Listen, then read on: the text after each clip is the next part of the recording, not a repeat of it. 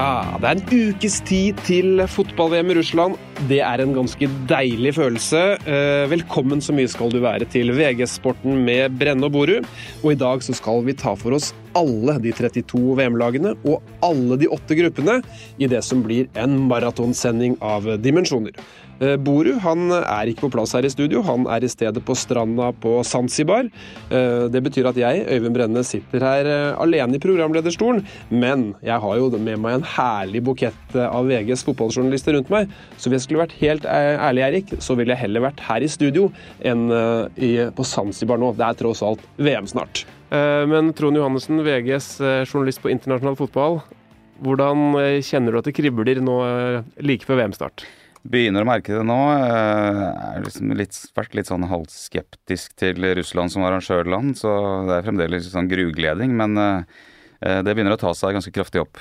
Og du har fått med en del VM opp gjennom årene, og hva er det sterkeste minnet du har fra VM-historien?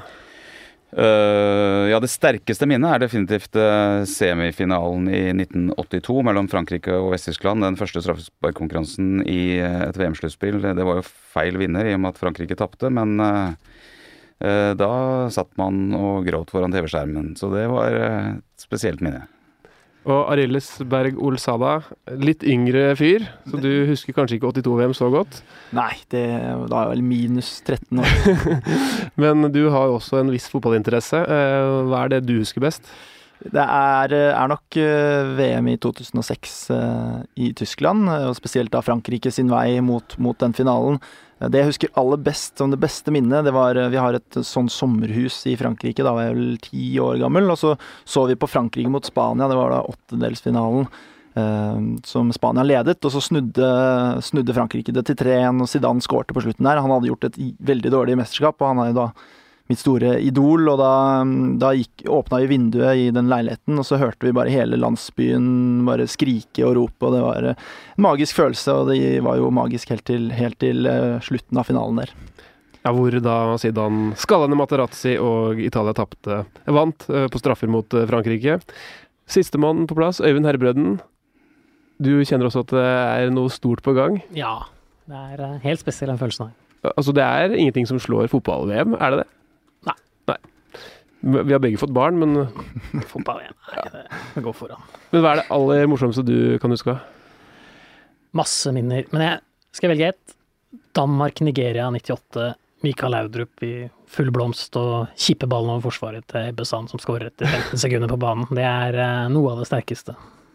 Og så husker vi alle selvfølgelig Norge som har slått Brasil, men det blir for kjedelig å snakke om. Det er gjentatt nok, inkludert. Det har alle nordmenn som så fotball-VM 98 med seg, og så har de tilleggselementene. Det blir liksom noe annet. Ja, når vi snakker om VM, så pleier ikke Norge å være med, så det blir noe annet. For min del må jeg bare si, Kamerun, da de startet med å slå Argentina i første kampen i 1990-VM, da var jeg 8 år, og jeg husker på en måte at det var der og da jeg egentlig ble bitt av basillen. Og så hadde de Roger Milla på toppen, 38-åring som ikke hadde kondis nok til å starte kampene, måtte komme inn som innbytter, og så gjorde han det kamp etter kamp, og sikret de en kvartfinale, skåret 4 mål og danset ved cornerflaggene, og jeg heiet på England i mange år etterpå, men der så ble jeg tror jeg nesten jeg var tårene nær når Kamerun tappte 3-2 etter at Geri Lineker delvis filmet seg til straffer i ekstraomgangen i den kvartfinalen der. Så det har vært tider, men nå kommer det altså Russland-VM. Vi skal gå gjennom gruppene her, og vi starter jo da med gruppe A, som er designet for hjemmenasjonen Russland. Vi kan ta litt info om laget først. Trenes av Stanislav Cheryshev, nummer 66 på FIFA-rankingen. Det er jo også fordi at vertsnasjoner i VM og sånn aldri får så mye poeng siden de ikke spiller kvalik. De er direkte kvalifisert. Treningskampen i det siste har ikke vært superlystige. Spilt uavgjort mot Tyrkia, tapt mot Østerrike, tapt mot Frankrike og tapt mot Brasil. Hva tror vi om Putins håp? Det er vel blant de svakeste vertsnasjonene som har vært sånn, det er vel inntrykket man sitter igjen med etter det 2016-EM-et som var helt fryktelig. Det er vel det laget som gjorde dårligst inntrykk på banen, og det laget som gjorde dårligst inntrykk utenfor banen med supporterne der. Så nå har jo Putin sagt at han skal holde litt skikk på fansen denne gangen da. Men det fotballaget ser jo ikke spesielt godt ut. De har vel lagt om til en sånn trebekslinjeforsøk, men ikke helt funnet ut hva som skal fungere der, for de har vel brukt 10 stoppere, tror jeg, i løpet av alle disse treningskampene som de har spilt, og det er vel heller ikke noen fordel å ikke ha spilt noen tellende kamper siden den fiaskoen i Frankrike. Jeg har vel måttet kalle inn gamle 39-årige Sergej Ignacevic som liksom inn i laget igjen, og de har jo knapt kjente gode spillere, spiller jo da stort sett i hjemlig liga, som vel er ok, men vi savner jo liksom Arshavin eller en sånn leder. Men har de mulighet til å mobilisere på hjemmebane, Trond? Ja, det tror jeg. Jeg tror de kan komme seg gjennom gruppespillet. Jeg tror det er Egypt som er laget de da må slå. Men det er som du sier, det er et aldrende lag, og det er jo stort sett russisk basert. Det er vel Cheryshev som er den eneste som ikke spiller i Russland. Og det er jo et lag som har skuffet ikke bare EM, de vant vel 1 av 3 i prøve-VM, og de har jo ikke noen resultater å vise til tidligere i år heller, så det er jo et lag som kommer uten noe særlig selvtillit. Men jeg tror at de kommer til å komme seg forbi det innledende gruppespillet. Men er det på bakgrunn av at de er hjemmenasjon, og at de gir det lille puffet? Ja.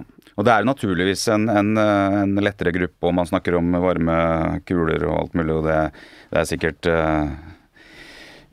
noe smått i det, men det er jo, samtidig så er det jo sånn at den gruppa er lettere fordi Russland er toppsida. Altså de får ikke en kanonnasjon, og da blir det automatisk da ser den mye dårligere ut, og den er jo dårligere også, men det er jo nødvendigvis ikke sånn at de fikk Egypt, de kunne fått Iran.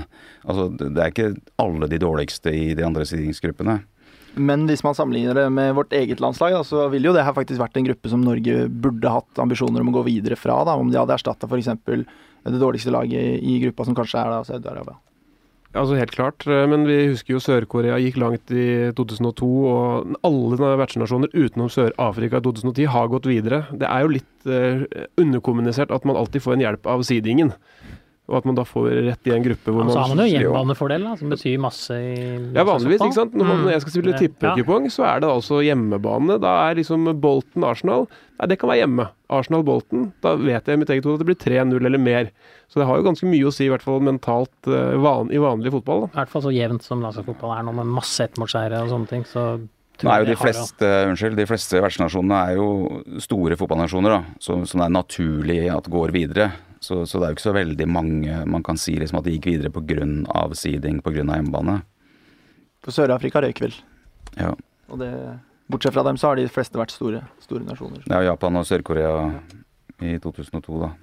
Hva tror vi om dopingspøkelset som har ligget over russisk fotball? Det ble jo liksom hevda at det var systematisert doping også på fotballaget. Hele troppen i 2014 var dopa, var det noen som hevda. Nå sier vel han godeste Rodsjenko at han bare kjenner igjen ett navn på lagoppstillinga som skal ha vært inne i systemet. Kan det være at de har fått en drahjelp før som de nå har måttet kutte, og at de da er enda svakere, eller har det her vært litt utenfor fotballen? Altså, hvis de fikk drahjelp i for eksempel 2016, da, så kan det se mørkt ut hvis det ikke er noe drahjelp denne gangen. Nei, vi husker jo det fantastiske laget i 2008-EM som hadde noen enorme kamper og løp de fleste i senk. Så det går jo an å tenke tanken. Men det som er litt rart, er at det er et stort land, det er stor fotballinteresse, det er en viss fotballkultur. Vi snakker om at Qatar har fått VM, at det er en skandale, så er alle enige om det. Men Russland er jo en verdig vert på en del parametre. Men likevel får de det liksom ikke til overhodet på fotballbanen. Det synes jeg er rart. Ja, det er spesielt. Den ligaen er vel, jeg vet ikke hvordan nivået er på den ligaen, men det hjelper jo litt når man får folk ut som Arshavin og Shirkov var ute. Han er jo faktisk med nå, men han spiller jo i Russland. Men litt vanskelig å bedømme laget også, men det tyder jo på at i kampene deres at det ikke fungerer spesielt bra. Jeg lurer på om Russland faktisk var det landet som hadde lengst avvik av ligarank og landslagsrank i fjor. Det kan stemme. Ja, at det handler selvfølgelig om at de ikke har spilt så mange konkurransekamper og sikkert fått dårlig ranking av det, men at ligaen er betydelig bedre stilt enn landslaget. Ja, den er vel nummer 7 etter Portugal, da? Eller blir det 6? Nei. Frankrike og Portugal. Den er jo foran Nederland, for eksempel. Ja. Definitivt. Vi får se hvem de kan ta. Det er jo da, som du sier, nevner Egypt. Vi kan gå litt inn på dem. Det er da 46 på FIFA-rankingen. Trenes av Hector Cooper, som vi husker fra Valencia. Et lag som da kvalifiserte seg etter å ha slått ut Uganda, Ghana og Kongo, og i det siste så har det gått litt sånn sakte. 0-0 mot Colombia, 1-1 mot Kuwait, tapt mot Hellas og tapt mot Portugal. Og så er det alle øyne på én spiller, Øyvind, og han har vondt i armen sin. Ja, men nå har vel alle sagt at han rekker det. Det er vel den det er kanskje for å unngå unntakstilstand i Egypt, da. Men altså, en ting er å liksom rekke det, men du skal jo spille på ditt høyeste nivå uten å være redd for å falle, uten å liksom være noenlunde hindret. Da. Så om Salah er der etter liksom 2 uker, det er jeg spent på. Jeg føler jo at det presset som var på han før han skadet seg, var jo helt enormt. Og så føler jeg at det blir enda større når alle snakker om den skaden, og om han rekker det.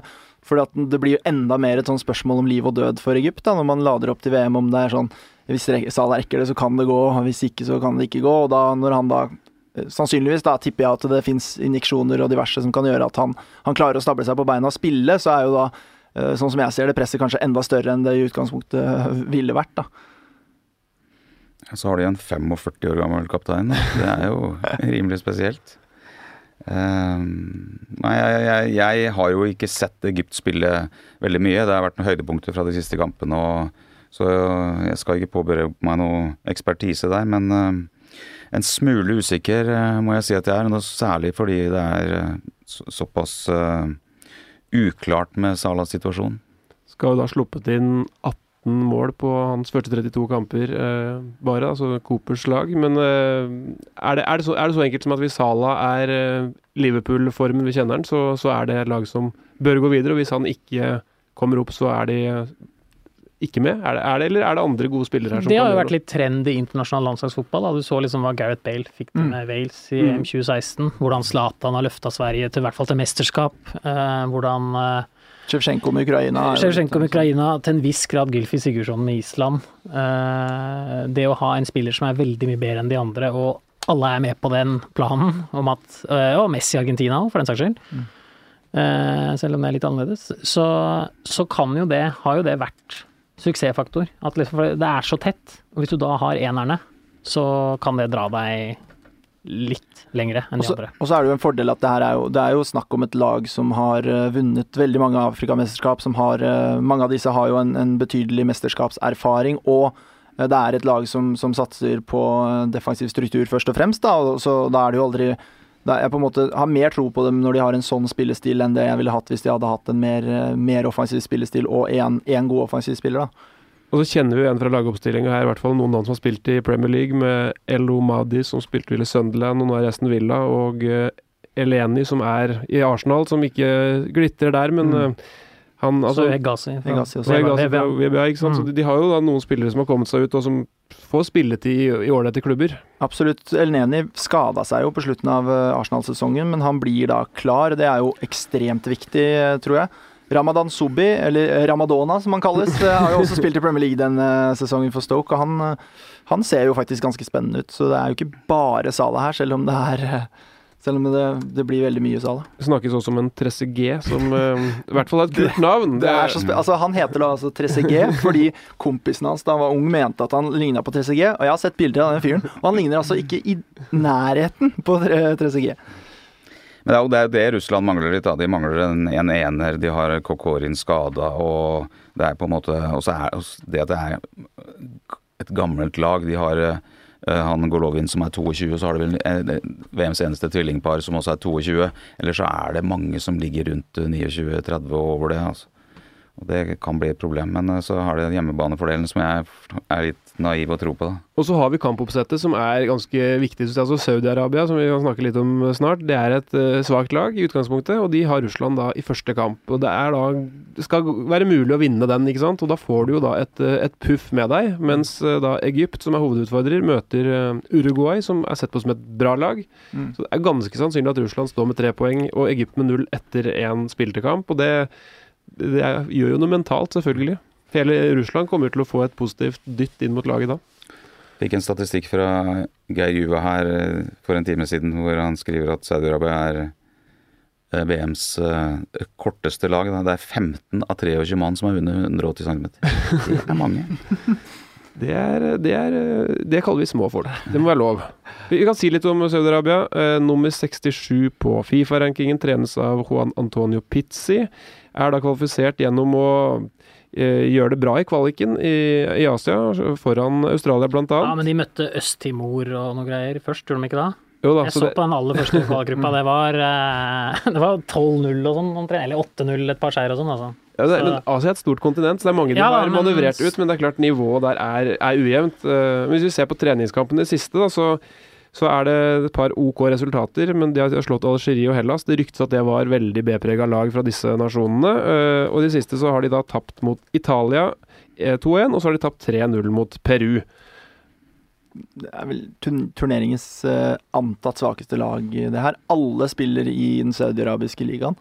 Eller, alle har ikke spilt der hele tida, for det er jo verdt å nevne at de har jo noen samarbeidsavtaler dette landet, og de sendte vel et par spillere til La Liga den våren her, på utlån. Altså ikke at de La Liga-klubbene betalte for det, det var vel snarere motsatt. Men blant annet da Al-Salawi og Al-Muwallad som dro til, jeg tror det var Levante og Villarreal eller noe sånt, fikk vel 8 minutter totalt spilletid den våren her, men det har vært et forsøk. Ja, de prøvde vel da altså det sportslige grunnen skal være at de skal få trent med gode spillere og sånn, det går det an å kjøpe, og så er det jo en viss kommersiell kraft da i Midtøsten som den spanske ligaen kanskje var interessert i, men prosjektet var vel ikke vellykket når ingen kom på banen. Eller er det bedre å trene med liksom La Liga-lag innimellom enn å spille kamper i Saudi-Arabisk liga? Det er et godt spørsmål. Ja, men, altså det å spille kamper er jo noe helt eget med intensiteten og alt sånt. Jeg kan ikke skjønne annet enn at det må være bedre enn ikke å spille i det hele tatt. Ja, det høres fornuftig. Så Saudi-Arabia, Vi kan trekke opp en Saed Al-Owairan, da, for oss som husker han. 94. 1994s feteste mål. Maradona light, eller egentlig Maradona equal, nesten. Ja, helt fantastisk. Og han ble vel Mot belønnet. Belgia, tror jeg. Jeg tror han ble belønnet med noe sånn Rolls-Royce eller lignende fra regjeringen der borte. Sikkert. Så det er vel kanskje noe sånn de kan håpe på, at de kan få et glimt. Jeg har veldig lite tro på det laget. Vi skal sammenligne det helt med Maradona-målet. Nei, ikke helt. Han hadde ikke helt oversikten over ballen hele veien. Nei. Treneren Pizzi tok jo over etter kvalifiseringen, så han har jo fortsatt til gode å lede laget i en tellende kamp. Det er vel ikke nødvendigvis en positiv egenskap. Og han har vel hatt Chile før uten veldig suksess. Lavest på FIFA-rankingen, 67. Ja. Og en av grunnene til at vi liksom syns at disse lagene har så lite å komme med, er at det fjerde laget i gruppa er bra. Altså Uruguay, liten altså få som bor der, men veldig gode i fotball er de. 17 på FIFA-rankingen. Var da gode i kvaliken, kom seg greit videre der. Har Suárez, har Cavani, har fjerdeplass, var det vel, fra 2010-VM. Og så har de med stoppeparet til Atletico. Ja, ikke sant? Det beste i fotball. Ja. Og i det siste så har de spilt 2 kamper. De har slått Tsjekkia 2-0, og de har slått Wales 1-0. Ganske respektable resultater, og det nullen på slutten her er jo ikke tilfeldig. Nei, og så de har på en måte 2 matchvinnere i begge ender, som er så viktig i det jevne fotballen her. Så jeg veldig tror på Uruguay. De ble jo rystet i forrige VM etter biteepisoden. De så jo veldig bra ut i en tøff gruppe med Costa Rica, som var mye bedre enn vi trodde. Italia og England, og var vel den gruppas beste lag. Jeg tror kanskje Costa Rica vant til slutt, men gikk videre fra en knallhard gruppe, og så møtte de Colombia i åttendedelsfinalen, som var VMs hotteste lag akkurat på det tidspunktet, som de da var sjanseløse mot, uten Suárez. Selv om vi kanskje snakker litt om menigheten her, du må bite episoden. Du må forklare litt mer om hva det var. Ja, at Suárez beit Chiellini fra Italia, og blei da selvfølgelig utstengt resten av VM, og helt fram til slutten av oktober, tror jeg. De røyker vel på James Rodriguez sin match i karrieren. Topp. Absolutt. Hans foreløpige peak. Ja. Så nei, men det er jo jeg har skikkelig sansen for Uruguay. Jeg har faktisk veldig tro på at de kan få komme seg til en semifinale med en del flyt, fordi de har en sånn de har både de der søramerikanske stjernespillerne som kan utgjøre forskjellen, men så har de også en veldig sånn struktur. Da. Det har alltid vært kjent som et solid lag som slipper til få sjanser, og som er kompakt og kontringssterkt, og så får du ballen opp til Suárez og Cavani, og det er ikke bare 2 av de beste enkeltspissene i Europa, eller i europeisk klubbfotball, det er også et spisspar som virker veldig, veldig komplett. Da. Du har en ren målskårer som tar mange løp i Cavani, og så har du en mer sånn kjempende jævel i Luis Suárez. har jeg ganske stor tro på. Altså, er det verdens beste landslagsspisspar? Ja, det må være det, fordi jeg tror vel det er det. For det er ikke så mange som spiller med spisspar for det første, og så er det vel hva er det som kan være nærmest, da? Ja, hvis du spørs om du legger Neymar, Gabriel Jesus som spisspar, da. Ja, eller Griezmann og Mbappé, eller... Men er de spesielt gode som par, eller er det bare to gode spillere sammen? Det er vel... Nei, de brukes jo ikke som spisspar, så det må vel sies... Eller Giroud og Griezmann var jo faktisk spisspar i EM, så de kan jo regnes, men de er ikke like bra som de her, det definitivt ikke. Er det 9 poeng til Uruguay? Messi Aguero er ok. Jeg tror 9 poeng til Uruguay, ja. Ja. Og det som er Uruguays bør jo egentlig også gå, eller viktig med gruppeseier, for du får du får da Spania, hvis du da bør bli nummer 2, eller hvis vi går ut fra Spania vinner gruppa si, så da får du med mest sannsynlig Portugal eller Marokko fra den gruppa, vil jeg gjette. Og så Frankrike, tror jeg, hvis de slår Kroatia. Ja, så kvartfinale på Uruguay, synes jeg høres mer enn sannsynlig ut. Absolutt. Hvis vi ser på bare alderen på gutta her, Godin og Muslera keeperen, og Suarez for så vidt, og også Cavani, de er jo på feil siden av 30-tallet akkurat da.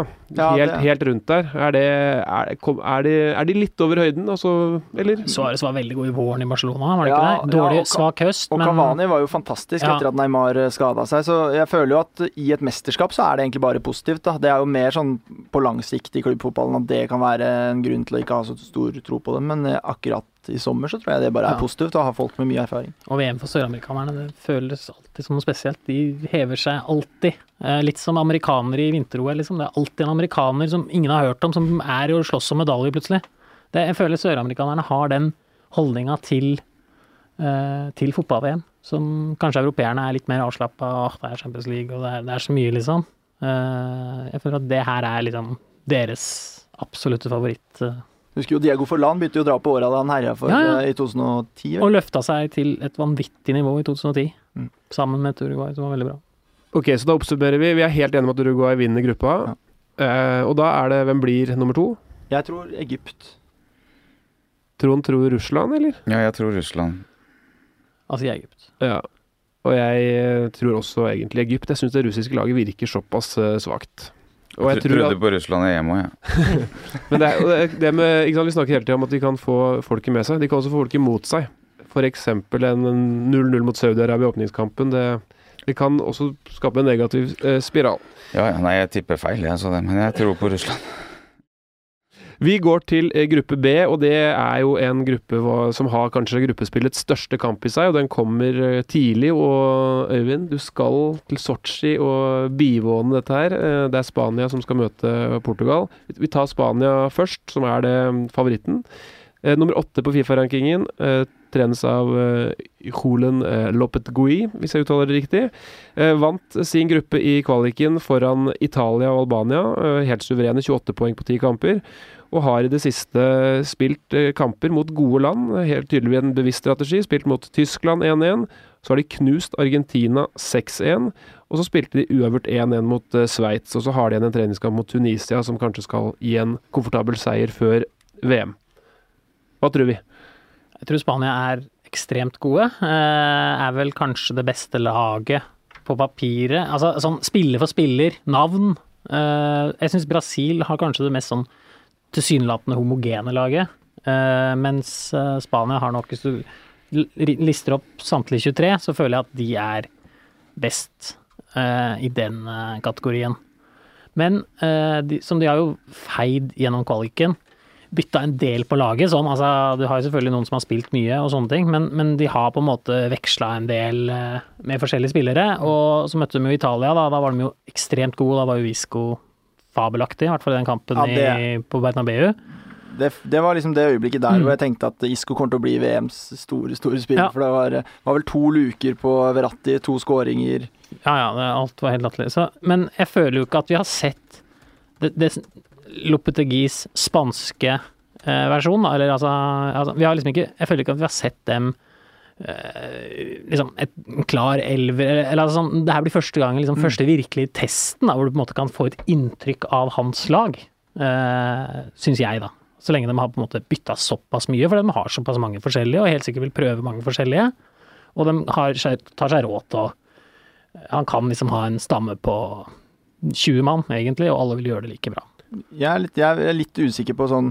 Jeg så den kampen mot Tyskland, da det ble 1-1 vel, og da synes jeg de var mye bedre enn Tyskland. Men samtidig så når jeg ser på hva som forventes å være lagoppstillingen, da, så ser det jo, man har snakket om at Lopetegui Dra oss gjennom den da. Ja, det er jo De Gea i mål, og så er det Carvajal, Piqué, Ramos, Alba, en sånn kryssning av Real Madrid og Barcelona der. Busquets, Thiago som holdende midtbanespillere, Silva, Isco, Iniesta foran der, og så Diego Costa på topp. Det er noen spørsmålstegn der, da, for at Diego Costa har jo egentlig aldri fått det til å fungere på det spanske landslaget. Det synes jeg er litt interessant, da, fordi at han funker jo best som en spiss på et kontringslag. Ja, altså jeg mener jo at jeg synes jo han løp i veien i 2014 da han var med, for jeg trodde jo da at han skulle gi den X-faktoren det laget trengte for å gå videre. Og så ble det liksom en heavy metal garasjerocker i symfoniorkestret, og det funket dårlig, synes jeg. Han var utrolig tung. Ja, og tok langt til for han skåret, og da først skåret var det mot Luxemburg eller noe, da han ble spanjol, eller ja, et eller annet sånt B-lag i hvert fall. Så han, jeg har aldri klart å overbevise meg som Spania-landslagsspiller. Jeg føler at det blir feil. Uansett hvor god han er, eller har vært, og hva han bidrar med, så blir det malplassering for meg. Jeg er enig i at jeg synes jo Morata, som da ikke er med fra Chelsea, han har jo hatt en dårlig sesong i Chelsea, i hvert fall dårlig vår, men jeg synes at han for eksempel i EM i 2016 fungerte mye bedre som spiss på det laget her. Han er likevel da ikke med. Iago Aspas er vel nærmest å kjempe om den spissplassen, og han er vel kanskje litt mer i tråd med spillestil her da. Jeg tenker det, men det kan jo godt hende at de bare dropper å spille med spiss igjen, og setter Isco, da kan du få inn Asensio for eksempel, da. Ja, eller jeg har også tenkt, kan Asensio ligge helt fremst? Med farta? Det kan godt hende. Har ikke Moreno vært bra da han har spilt foran?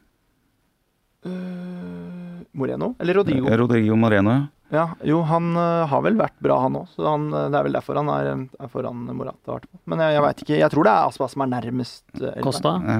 Men Costa er jo i utgangspunktet elveren, ikke sant? Ja da. Hva tror du om dette, Trond? Altså, vi så i 2014, da var det mange som trodde de skulle ta gull. De røk ut i gruppespillet, ble løpt over av Chile blant annet. Så.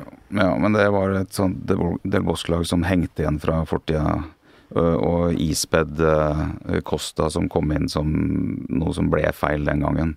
Dette er jo et annet lag, og det er jo lagt opp mer til at det vil passe for Costa nå, men det er jo ikke tvil om at det er den spissplassen som føles som det mest usikre. Altså, kommer jo litt an på hvordan de har tenkt å legge det opp, da. Men jeg er ganske sikker på at Spania går ganske greit videre fra den gruppa her, at det er det sterkeste laget, at de kommer til å vinne gruppa. Og de ser jo helt vanvittig gode ut, sånn, hvis man ser hele troppen. Men det er klart, du kan bare bruke 11, da, så de 11 må fungere. Ja, for keeperen er de fleste enige om at det er kanskje verdens beste i David De Gea. De har stoppeparet til Real Madrid og Barcelona, den beste spilleren i hver av para der.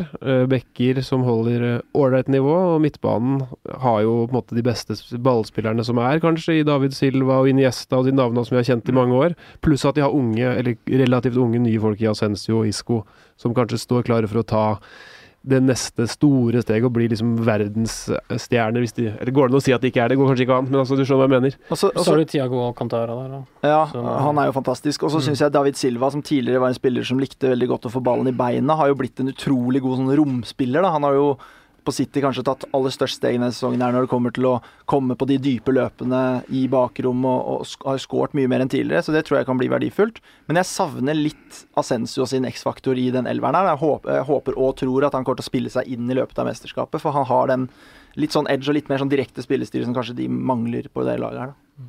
Hva taler mot at det skal bli på en måte, virkelig bra for Spania? Er det bare det med spissplassen? De har jo klart seg før uten spiss. Men du må jo huske at Spania som fotballandslagsnasjon har jo aldri vært all verden. De hadde en 100-årsgenerasjon fra 2008 til 2012 som var hinsides alt vi tidligere har sett, kanskje bortsett fra Brasil 1970. Så du nikker, ja? Ja, jeg nikker fordi at jeg synes det er et veldig godt poeng, fordi at hvis man ser VM-historien sett over ett, så er det ikke veldig mange lag som går, eller nasjoner som går fram til en semifinale. Og Spania har vært framme blant de 4 beste 2 ganger. Og det, altså denne historiske delen der skal ikke undervurderes helt. Og nå, de hadde denne fantastiske generasjonen, og det mange av de som begynner å bli litt gamle. Det 2 aldrende midtstoppere, det en venstrebekk som oppe i åra, du har Silva vel, som begynner å bli par og 30 år. Og det mange, når jeg bare ser på den tyske troppen for eksempel, der det 2 mann på over 30, tror jeg. Det Neuer og Gomez. Resten under. Og det de har jo fornyet seg veldig siden 2014. Et klart yngre lag som valgt der. Mens Spania holder på sine gamle menn. Og det som kan være litt interessant med tanke på Spania, jo at de 3 mesterskapene de vant de på sine premisser fordi de var best på en spillestil som da enda ikke var helt funnet ut av i 3 mesterskap. I 2012 vant de på spillestilen. Det var ingen som tørte å gå mot dem. Altså, de bare gjorde som de ville. Det var alle bukka i respekt og ga de ballen. Og de spilte jo egentlig, de kontrollerte seg jo fram til finalen, og da eksploderte de. Da spilte de Spania på sitt aller beste, og vant 4-0 mot Italia. Det var liksom, ellers så var det jo bare, de tok jo dem på ren rutine egentlig. Og derfor så ble det mageplasket så brutalt i 2014, tror jeg da. Fordi at men jeg skal si en ting om 2014, David Silva alene med keeper på stillingen 1-0 til Spania mot Nederland. Hadde han skåret der, så tror jeg kanskje VM hadde sett helt annerledes ut. Så det ikke sikkert Nederland engang hadde tatt bronsefinalen. Tror jeg, eller gått til bronsefinalen. Men når jeg ser på altså det spanske laget som da det eneste spanske som har vunnet VM, de vant altså de 4 siste kampene sine i det mesterskapet 1-0. Og det tyder jo også på at dette et lag som liksom aldri har blitt drevet av veldig masse mål og stor angrepsfotball, men de har ballen, og da får ikke de andre mål. Og det kan fort være at dette laget her kan se litt likt ut. At det blir et lag som kontrollerer kampene i veldig, veldig stor grad. Ja, det vil det jo bli, men det i hvert fall, uansett så det et lag som har tilpasset seg hvordan resten av verden spiller, da. Kanskje Tyskland som foregangsfigur nummer 1 i større grad enn det var på den tida, da. Så de har i hvert fall de litt på sånn i søken etter en litt ny identitet, da. I hvert fall en moderne versjon av den suksessoppskriften. Ja, for du må jo huske at Real Madrid og Barcelona har jo vært gode i all tid, nesten i hvert fall da. Barcelona, spesielt Real Madrid, og gjennom hele 90-tallet så var jo Real Madrid ledende i Europa store deler da også, men Spania klarte jo ikke å få til noe som helst i mesterskap, ut av gruppespillet i 98. Det var jo en opprensning i den troppen med utspør Raúl og sånne ting. Det var jo da de ble et vinnerlag, og så hadde de da en helt sinnssyk generasjon. Men det som taler for videre Spania-dominans jo at de vinner jo omtrent hvert eneste ursluttspill som finnes. Og i Europacuper, du ser de spanske laget. Men det gjorde de før også. Det var poenget mitt. Altså, Real Madrid ikke så mye som nå. Neida, men Real Madrid vant ofte Europacupen før også, men da klarte ikke likevel, altså 2000, 2002, 98. Spania var jo ikke i nærheten da. Var det også færre spanjoler på laget? Nå det mange spanjoler på Real Madrid da. Vi tar en bro over fra Europacupen til Europacupen for landslag. Der regjerende mester Portugal, som da i gruppa. Vi hørte at Spania nummer 6 på FIFA-rankingen, var det ikke det jeg sa? Eller 8 på FIFA-rankingen. Nummer 4 på FIFA-rankingen Portugal. Trenes fortsatt av Fernando Santos, som tok dem til gull i 2016. I gruppespillet i kvaliken tok de 27 poeng, og tok da akkurat like mange som Sveits, og vant gruppa med det. Og har i oppkjøringa slått Egypt, tapt mot Nederland, uavgjort mot Tunisia, og uavgjort 0-0 mot Belgia. De litt dårligere enn for 2 år siden? Altså, de var jo dårlige for 2 år siden nå, eller jeg har i hvert fall lyst til det. I hvert fall, det må ha vært den kjipeste mesterskapsvinneren på år og dag. Siden Hellas 2004 i hvert fall. Nei, enda verre enn Hellas. Hellas slo jo i hvert fall... Du fransk, så... men Hellas slo jo i hvert fall ut... Altså, Hellas vant jo i hvert fall en kamp før finalen. Portugal vant jo ikke eller de vant vel en ordinær kamp på ordinær tid, eller gjorde de ikke det? De vant vel mot Kroatia på overtid, og mot Frankrike på overtid. Men det blir litt sånn munnhell at de var så dårlige, altså de slapp jo ikke inn mål. Etter hvert. PP var jo fantastisk mannskapet der. Nei, men de hadde voldsom flyt. De kunne jo røket ut for Island. Og de plumpa jo ut i 2014 for USA. Og hvis jeg har tenkt hvor kommer liksom den sensasjonen man snakker om i dette mesterskapet her, jeg tror Portugal kan være et lag som kan ryke for Marokko. Altså. Jeg tror også det. Men da må vi si et navn, det Cristiano Ronaldo. Han spiller på dette laget, han i grei form, i hvert fall ikke dårlig form. Han har kanskje mest lyst på VM-gull av alle de deltakerne som i VM. Det ikke 736 spillere eller noe sånt? Jeg tror kanskje han som har mest lyst på gull. Jeg tror Messi akkurat rett over. Jeg tror han har tapt så mange finaler. Ja, han har tapt så mange finaler. Jeg tror Ronaldo er den som er mest opptatt av å vinne selv, da. Ja. Messi... Men de hadde de i 2014 og begge to. Ja. Og dette noe annet enn å være på et klubblag som dominerer kampene i så stor grad som de opplever gjennom hele sesongen. Nesten både i serien og i Champions League. Det her noe helt annet, og det ser du på, holdt jeg på å si, hvordan de opptrer, og Ronaldo skårer mange mål på landslaget for all del, men han har jo skåret veldig mange av dem også mot ganske dårlig motstand. Og jeg vet ikke om det vi kan huske tilbake på sånne ekstremt viktige mål han har skåret i store kamper. Det sikkert noen. Det var en viktig kamp mot Ungarn, den 3-2. Ja. De to, da skåret han 2. Ja, 2. EM-finalen 2004 skåret han vel 1. Ja, og EM 2012, siste gruppespillkamp mot Nederland, skåret han 2. Da Nederland kom som VM-finalist 2 år før. Da løftet han seg. Så han har noen. Ja, nei, altså det ikke det at han nødvendigvis løfter seg, men det jo mye vanskeligere. Altså, han jo fremdeles like god som han men det mye vanskeligere, og det vil han jo begge de to oppleve nå igjen, at det noe helt annet. Og derfor så, altså Messi leverte jo også da det trengtes som mest for Argentina i kvaliken, men han merker jo det han også. Hvis vi ser på troppen, så har de byttet ut en del av mesterne fra sist, litt foryngelse. Hva tror vi om tropputtaket? Det de riktige folka med?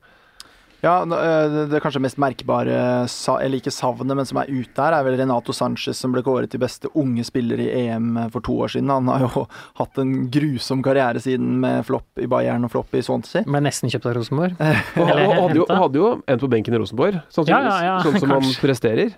Men det jo en litt avsporing. Men sånn, den mest spennende nyheten vel Bernardo Silva, som han jo først hadde en det friske blodet. Fantastisk sesong med Monaco, og så en veldig bra sesong egentlig med City, selv om han lenge var en reserve. Flyter litt på bølgen der da, altså han en 15. mann i troppen som kommer ut på et lag som fantastisk, og gjør det bra. Ja, men han den portugiseren jeg gleder meg til å se på det portugisiske laget da. Og har det som jeg savnet litt på det portugisiske laget for 2 år siden, som litt kreativitet og litt eleganse med ball og sånt, for det var veldig sånn maskinaktig den gang. Men nå det snakk om at Quaresma skal spille, eller? Ja, det vel litt uvisst. Han ikke den elveren som jeg har sett, men jeg har ikke peiling på jeg har ikke noe peiling på. Han i hvert fall i troppen, det var noe for 2 år siden nå, men det jo de har ikke lagd milliarder av gode fotballspillere siste året. Enda eldre stoppere da enn Spania.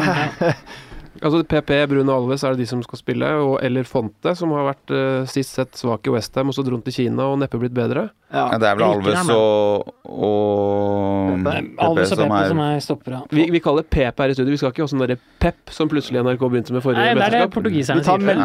Jeg synes PP den fine mellomtingen, for PP det skjønner jeg at det litt irriterende, men vi går ikke for Tom Nordli sin Pep. Men det forsvaret på en måte for gammelt, for tregt? Kommer det stikker imellom som kommer til å ende i en scoring eller 3 der? Altså, i 2016 så var jo Pepe den viktigste spilleren på det laget der. Da kom han fra en fantastisk sesong i Real Madrid hvor han hadde vunnet Champions League. Nå spiller han i Besiktas, ikke ved nærheten av det nivået som han hadde da. Og på slutten i Real Madrid så man jo at han ble utkonkurrert av Varane, så han har jo ikke sannsynligvis det nivået som han hadde inne da, og så viktig som han så tror jeg det et stort handicap da det midtforsvaret nå. Og de som da skal eventuelt slå ut Portugal, som Trond gir et lite signal om at han tror, det jo da enten Iran eller Marokko, og kanskje mer sjans at Marokko gjør det. Vi tar de først. Trenes av Afrika-eksperten Hervé Renard, nummer 42 på FIFA-rankingen. Fotballverdens kjekkeste 50-åring. Og VMs kuleste trener. Ja, han 50 år. Og det sjokkerende. Og han har jo The Big Playboy, som nå sammen med enka etter uff a meg, jeg gammel og glemmer navn. Hva het han gamle Senegal-treneren i 2002? Nå vi på dypet. Han med krøllete franskmann. Dominguez da. Nei. Søren, hva het han da? At Trond skulle komme litt sånn se og høre-sladler, det var her skal vi fullføre. Døde i 2013, bare 59 år. Aliou Cissé? Nei, ikke det. Jeg mener Bruno Metsu. Bruno Metsu, husker du han? Nei, Lang, krøllete hår. Ikke sterkt forhold til han også. Må innrømme det. Men en fin digresjon for så vidt. Men vi tar da hvordan de kom seg dit, Marokko. I det avgjørende gruppespillet så tok de 12 poeng og vant sin gruppe foran det jeg vil si liksom er det beste laget i Afrika i mitt hode i utgangspunktet, altså Elfenbenskysten. Men de var jo bedre enn de. Gabon og Mali.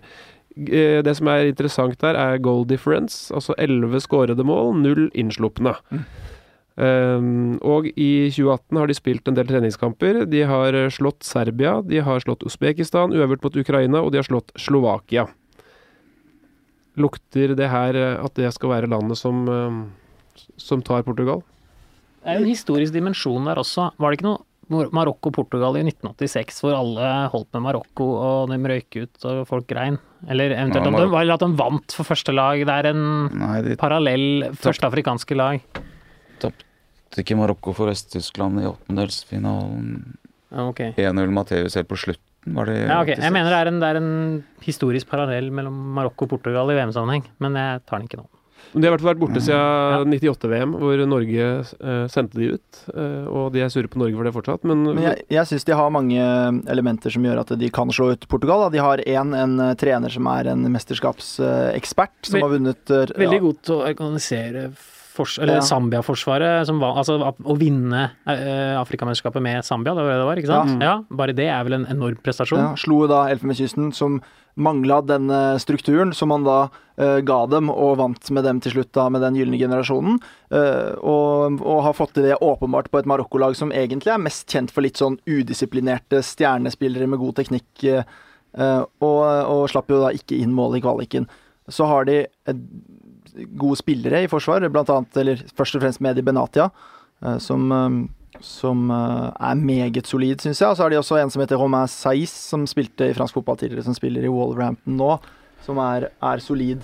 Men de har bra fremover også, og da først og fremst Hakim Ziyech, som er den beste spilleren i Eredivisie i Ajax, så solid, men med noe X-faktor offensivt. Det er ikke nødvendigvis så dumt det her, altså. Og så har vel jeg lest at jeg tror over halvparten av spillerne er ikke født og oppvokst i Marokko. De har på en måte hentet de inn via dobbelt statsborgerskap. Det er flest i VM 17 av 23 er fra utenfor. Hvordan rolle spiller det? Jeg vet da søren. Nei, altså Algerie har jo fått det til. De var jo med de 2 siste mesterskapene. Det er veldig sammenlignbart det. Og i Algerie så er man i hvert fall veldig kjent for en nasjonalfølelse, og at man selv om man er vokst opp et annet sted, så er det ekstremt viktig det fedrelandet. Det her er jo folk som stort sett har 2 foreldre fra Marokko, som er vokst opp, og det vet jeg jo selv, fordi jeg har en far fra Algerie som hele oppveksten min, det var ikke snakk om at jeg skulle begynne på det norske landslaget hvis jeg ble fotballspiller i hvert fall. Så man får jo en sånn kultur om at det er veldig viktig med landet og landslaget, selv om man bor i et annet land, så akkurat det tror jeg ikke er noe handicap sånn sett da. Men har du valgt nå, eller? Nå har jeg valgt det trenger jeg ikke. Nei. Frankrike var for øvrig førstevalget mitt da, sånn, hvis det skulle gå ordentlig bra, så var det greit å ta Frankrike. Nei, dette laget eller nasjonen husker jo Norge bedre enn noen der. Er det forrige VM-matchen de hadde? Ja. Skottland var det da, mens Norge slo Brasil. Ja. Og de er forholdsvis sultne, for å si det sånn, på å vise seg fram her. Altså denne gløden og dette engasjementet tror jeg fort kan være, pluss at de har spennende typer, tror jeg kan være nok til at et litt aldrende og ikke voldsomt imponerende, synes jeg, altså Portugal kan velte. Bare et lite se opp for. Amin Harit spilte i Nantes før, spiller i tysk fotball nå. Hvilken klubb er det igjen? Linka i hvert fall til Borussia Dortmund og sånt. Han tror jeg kan bli veldig bra. Og et lite PS til. På benken så sitter da Mustafa Hadji som assistenttrener. Altså som var den største stjerna da Norge møtte de i sin tid. Og skåret på Norge. Og han hadde også et brassespark som jeg husker på den tida, altså før VM, som er fortsatt det kanskje peneste målet jeg har sett i fotball. Det kan folk søke opp på YouTube hvis det fortsatt ligger der. Det siste laget i gruppa, det er et forsvarslag av dimensjoner. Iran. Skal vi få litt info om dem? Iran kommer til å spille 0-0 mot Marokko og Portugal og tape 1-0 for Spania. Ja. Hva er toppskåreren i æresdivisjonen da? Som snøt Bjørn Mars Johnsen for toppskårertittelen med hat-trick i siste serierunde. Og så spiller høyrekant foran Jonas Svensson i Aset. Jeg bare drar kjapt Jeg har sett Saman Ghoddos trene i den kaldeste hallen jeg har vært i noen gang, oppe i Østersund, og der er det trøkk, altså. Og det er vel en spiller I hallen eller i spilleren? Det var vel først og fremst i spilleren, da. Det er vel en spiller Sverige angrer på at de ikke sikret seg. Og som fort hadde vært i den svenske VM-troppen hvis han hadde ikke da valgt Iran. Ja, det burde han ha vært. Men er han i elveren? Nei, det tviler jeg på, faktisk. Ja, jeg så noen elver uten, jeg tror ikke han er det. Men vi drar den obligatoriske infoen om Iran, altså nummer 36 på FIFA-rankingen. Det er da en del høyere enn Marokko, som vi nevnte i stad. Trenes av Carlos Queiroz, som vi husker fra Manchester United, assistent og Real Madrid. Kan bygge forsvar. Ja, og i kvaliken, altså de var veldig gode i kvaliken, tok 22 poeng, og da var det soleklar vinner av gruppa foran Sør-Korea, Syria og Uzbekistan. Og så har de spilt litt ganske mange treningskamper etter det også. Ja, de spiller mot lag som ikke sier oss så mye, kanskje. De har slått Sierra Leone mye, de har tapt mot Tunisia, de har slått Algerie, de har slått Uzbekistan, og så har de tapt 2-1 mot Tyrkia 28. mai. Det er vel et stort problem her, det er at de er i en veldig vanskelig gruppe med Spania og Portugal, selv om de har en veldig god iransk generasjon. Ja, de slapp vel inn de holdt vel null i de 9 første kvalikkampene, tror jeg. I hvert fall, de begynte først å slippe inn mål når plassen i VM var sikret, så det er jo ekstremt solid defensivt, ser det ut som. Jeg husker fra forrige VM, da holdt de Argentina helt til slutten, en enorm forsvarskamp der. Ja, mens de skåret på overtid, og så hadde de jo 0-0 i første kampen mot Nigeria, men så røkte litt mer i den siste mot Bosnia. Men det er jo sånn stabla opp en her med folk foran egen 16-meter, og Queiroz, eller Queiroz, eller hva du skal uttale det, han er jo ekspert på å organisere lag defensivt, så det er ikke lett å vinne stort over mange lag i et VM. Vi husker jo New Zealand fra 2010 som greide uavgjort alle 3 kampene, og det er jo ingen som hadde sittet og tippet det på forhånd. Altså, jeg tror Iran ble et vanskelig lag å slå. Og så er det et litt kult setup i gruppa da, hvor vi har Spania og Portugal først, og nødvendigvis også da Marokko og Iran. Så det blir et veivalg mellom de antatt beste og dårligste helt fra start. Og så si at Spania vinner, så vil jo enten Marokko eller Iran, hvis de da ikke er så klønete at de spiller uavgjort. Det gjør de. Ja, ikke sant? 0-0. Nei, for jeg tror både Iran kan fort fucke opp infrastrukturen i den gruppa da, som gjør det, eller den gitte infrastrukturen, som gjør at det kommer til å klinsje deg til på et vis, da. Ok, vi skal oppsummere gruppa, så tror alle at Spania vinner greit. 7 poeng, type. Ja, 7 poeng. Og du tror Portugal går videre? Nei, egentlig ikke. Jeg hørte en konkurrerende podcast si at Portugal går videre. Ja, men jeg har blitt overbevist av spesielt av Trojo sitt brennende engasjement for Marokko, så jeg tror vi kan liksom bli enige om at Marokko er liksom dark horse her. Jeg tenker at det går ikke sånn som man tror, og vi må prøve å se etter noen overraskelser, og det er jo det lyset man tipper Marokko. Man tipper ikke det når man ser på de 11 spillerne de skal spille med på banen. Nei, det gjør jeg har også liksom prøvd å lete etter overraskelsen, og det er ikke så lett å finne dem. Og men fotball-VM er snart den siste garantien for overraskelser vi har i fotball, i hvert fall den fotballen vi følger med på. De europeiske beste ligaene og Champions League, hvor du liksom, når du ser gruppespill i Champions League, så skjønner du allerede hvem som går videre i det er gitt. Fotball-VM kan liksom by på, der lever fortsatt Costa Rica og kanskje Iran, kanskje Marokko, kanskje Algerie, liksom. Og det er så deilig! Det er så fint. Det er så nydelig. Men det er ikke, altså det har vært noen år sist jeg har faktisk sett litt på hvor mange sensasjoner man skal si, og i forrige VM så kom i hvert fall Costa Rica som et sjokk for meg, og der var Uruguay også foran Italia og England, selv om det ikke var noen sånn stor sensasjon, og så var det Spania da, som ble slått ut av Nederland og Chile, og USA foran Portugal. Og i 2010 så var det Frankrike som surret det til og Italia. Og Italia som ble slått ut av Paraguay og Slovakia. Og Uruguay helt til semifinalen, og Ghana i kvartfinalen var jo også... Ja, så vi har noen drypp hver gang, og i 2006 føler jeg ikke at det var noe, egentlig. Og i 2002 var det Sør-Korea. Og den var jo enorm. Ja, og Tyrkia da, helt til semifinalen var også... Nei, 2006, men ja. På Men europeisk jord føler jeg alltid Også- at det går litt kjedeligere for seg. I 90, 94, 98 finner jeg kanskje bare som én i hvert Nei, av 94 var jo bra. Bulgaria, Romania. Ja, Bulgaria var det, ja, det var, 94. at de gikk så langt var Ja, det, overraskende. hvis det ikke er Men overraskende. Saudi-Arabia gikk videre er jo Og i 90 så Kamerun, som vi snakket om innledningsvis, kvartfinale, det var jo en bombe. Slo Argentina. Og sett i ettertid så var det jo egentlig en bombe at England gikk helt til semifinalen. Ja, det kan du si. Kamerun er selvfølgelig riktig. Den har jeg glippa på. Costa Rica jeg bare Ja. Ja, den Kamerun var jo stor. Ok, men det er så deilig å mimre. Vi kunne mimre til i morgen, men vi må ta gruppe C. Frankrike er første lag ut der. Et lag du har ålreit kjennskap til, Arildes, men jeg tar kjapt infoen. Nummer 7 på FIFA-rankingen, trenes av Didier Deschamps, vant gruppa si foran Sverige og Nederland. Ganske greit. Treningskamper i det siste. Hadde et tap mot Colombia. Så har de slått Russland 3-1, slått Irland 2-0, slått Italia 3-1, og så har de igjen en kamp mot USA. Sånn resultatmessig i grei rute. Men hva er din dom over gutta ca. en uke før VM? Nei, min dom er vel at det er VMs bredeste, eller det landet i VM som har den bredeste utvalget av talenter av alle.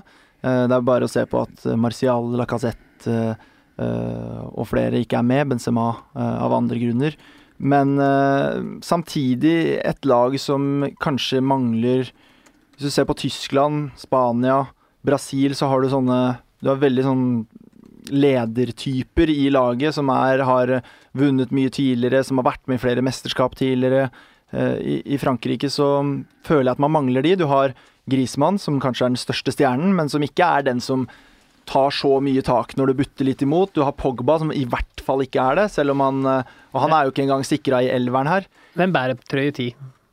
Det er Mbappé. Mbappé. Han er jo selvfølgelig for ung til å være en leder på det laget her. Koscielny, som var kanskje den største lederen på banen, han har jo skadet seg og gått ut. Midtstopperparet består av Varane og Umtiti, som når du sammenligner da med Spania, som har de to sterkeste i den duoen, og i hvert fall ledertypene i den duoen, så har du her to spillere som er vant til å spille ved siden av en mye tøffere lederskikkelse enn seg selv på klubblaget.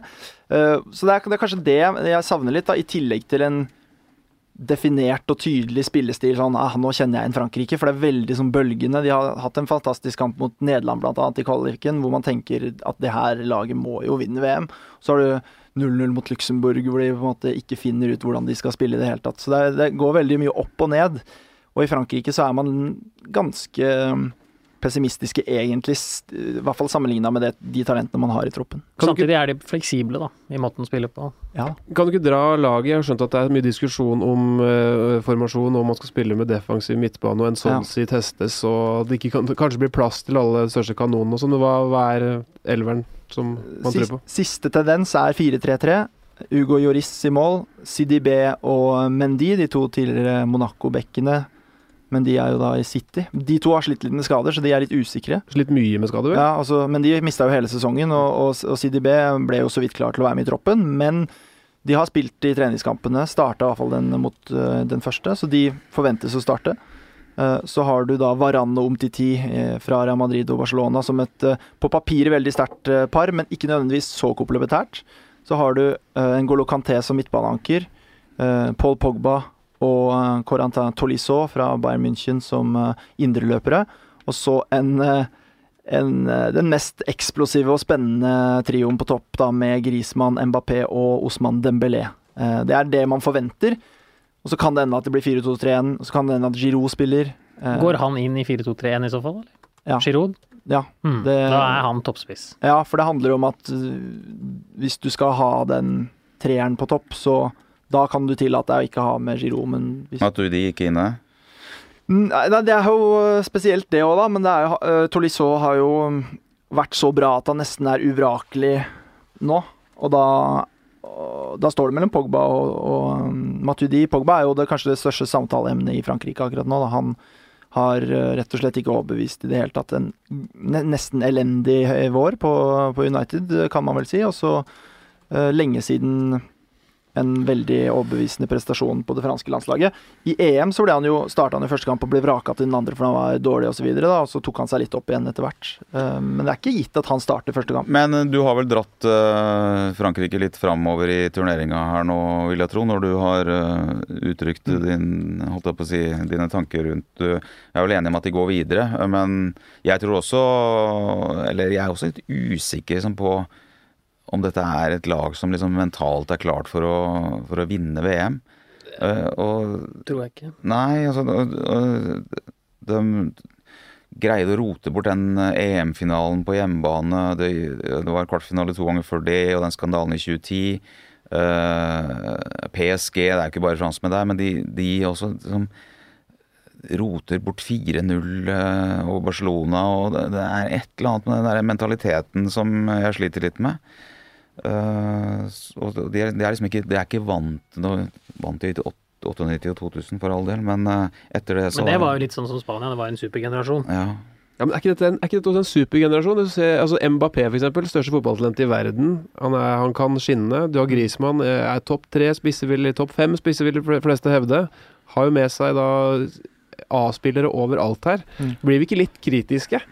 Jo, man blir det, men det er på en måte, hvis du ser på hele, og jeg vil jo gjerne være veldig positiv til det laget her, men det er jo det man åpenbart blir når man ser på det da, og så må man jo på en måte tilføre den nyansen som man får av å ha sett disse sammen og ser typene. Hvis Pogba hadde spilt på Marokko, hadde ikke vi syntes at det var liksom ledestjernen på Marokko da, men her er det liksom en negativ... Men han har ikke tatt den rollen på Frankrike, rett og slett. Nei, han har gjort det mye lettere i kraft å være den han er. Jeg synes jo han er... Altså, han kan løfte seg iblant. Andre omgang mot Manchester City, da United snudde, så blomstrer han jo. Da var han god. Men så kommer liksom FA Cup-finalen, som burde da være perfekt for han, ikke sant? Endelig alles øyne rettet mot sånne ting. Er average, liksom, i en sånn kamp. Og så er han frustrerende fordi han skal gjøre ting mer komplisert enn han skal. Hadde han gjort ting like enkelt som Kanté, altså vinn ball, spill, og den passningsfoten hans er jo fantastisk, spesielt på lange avstander.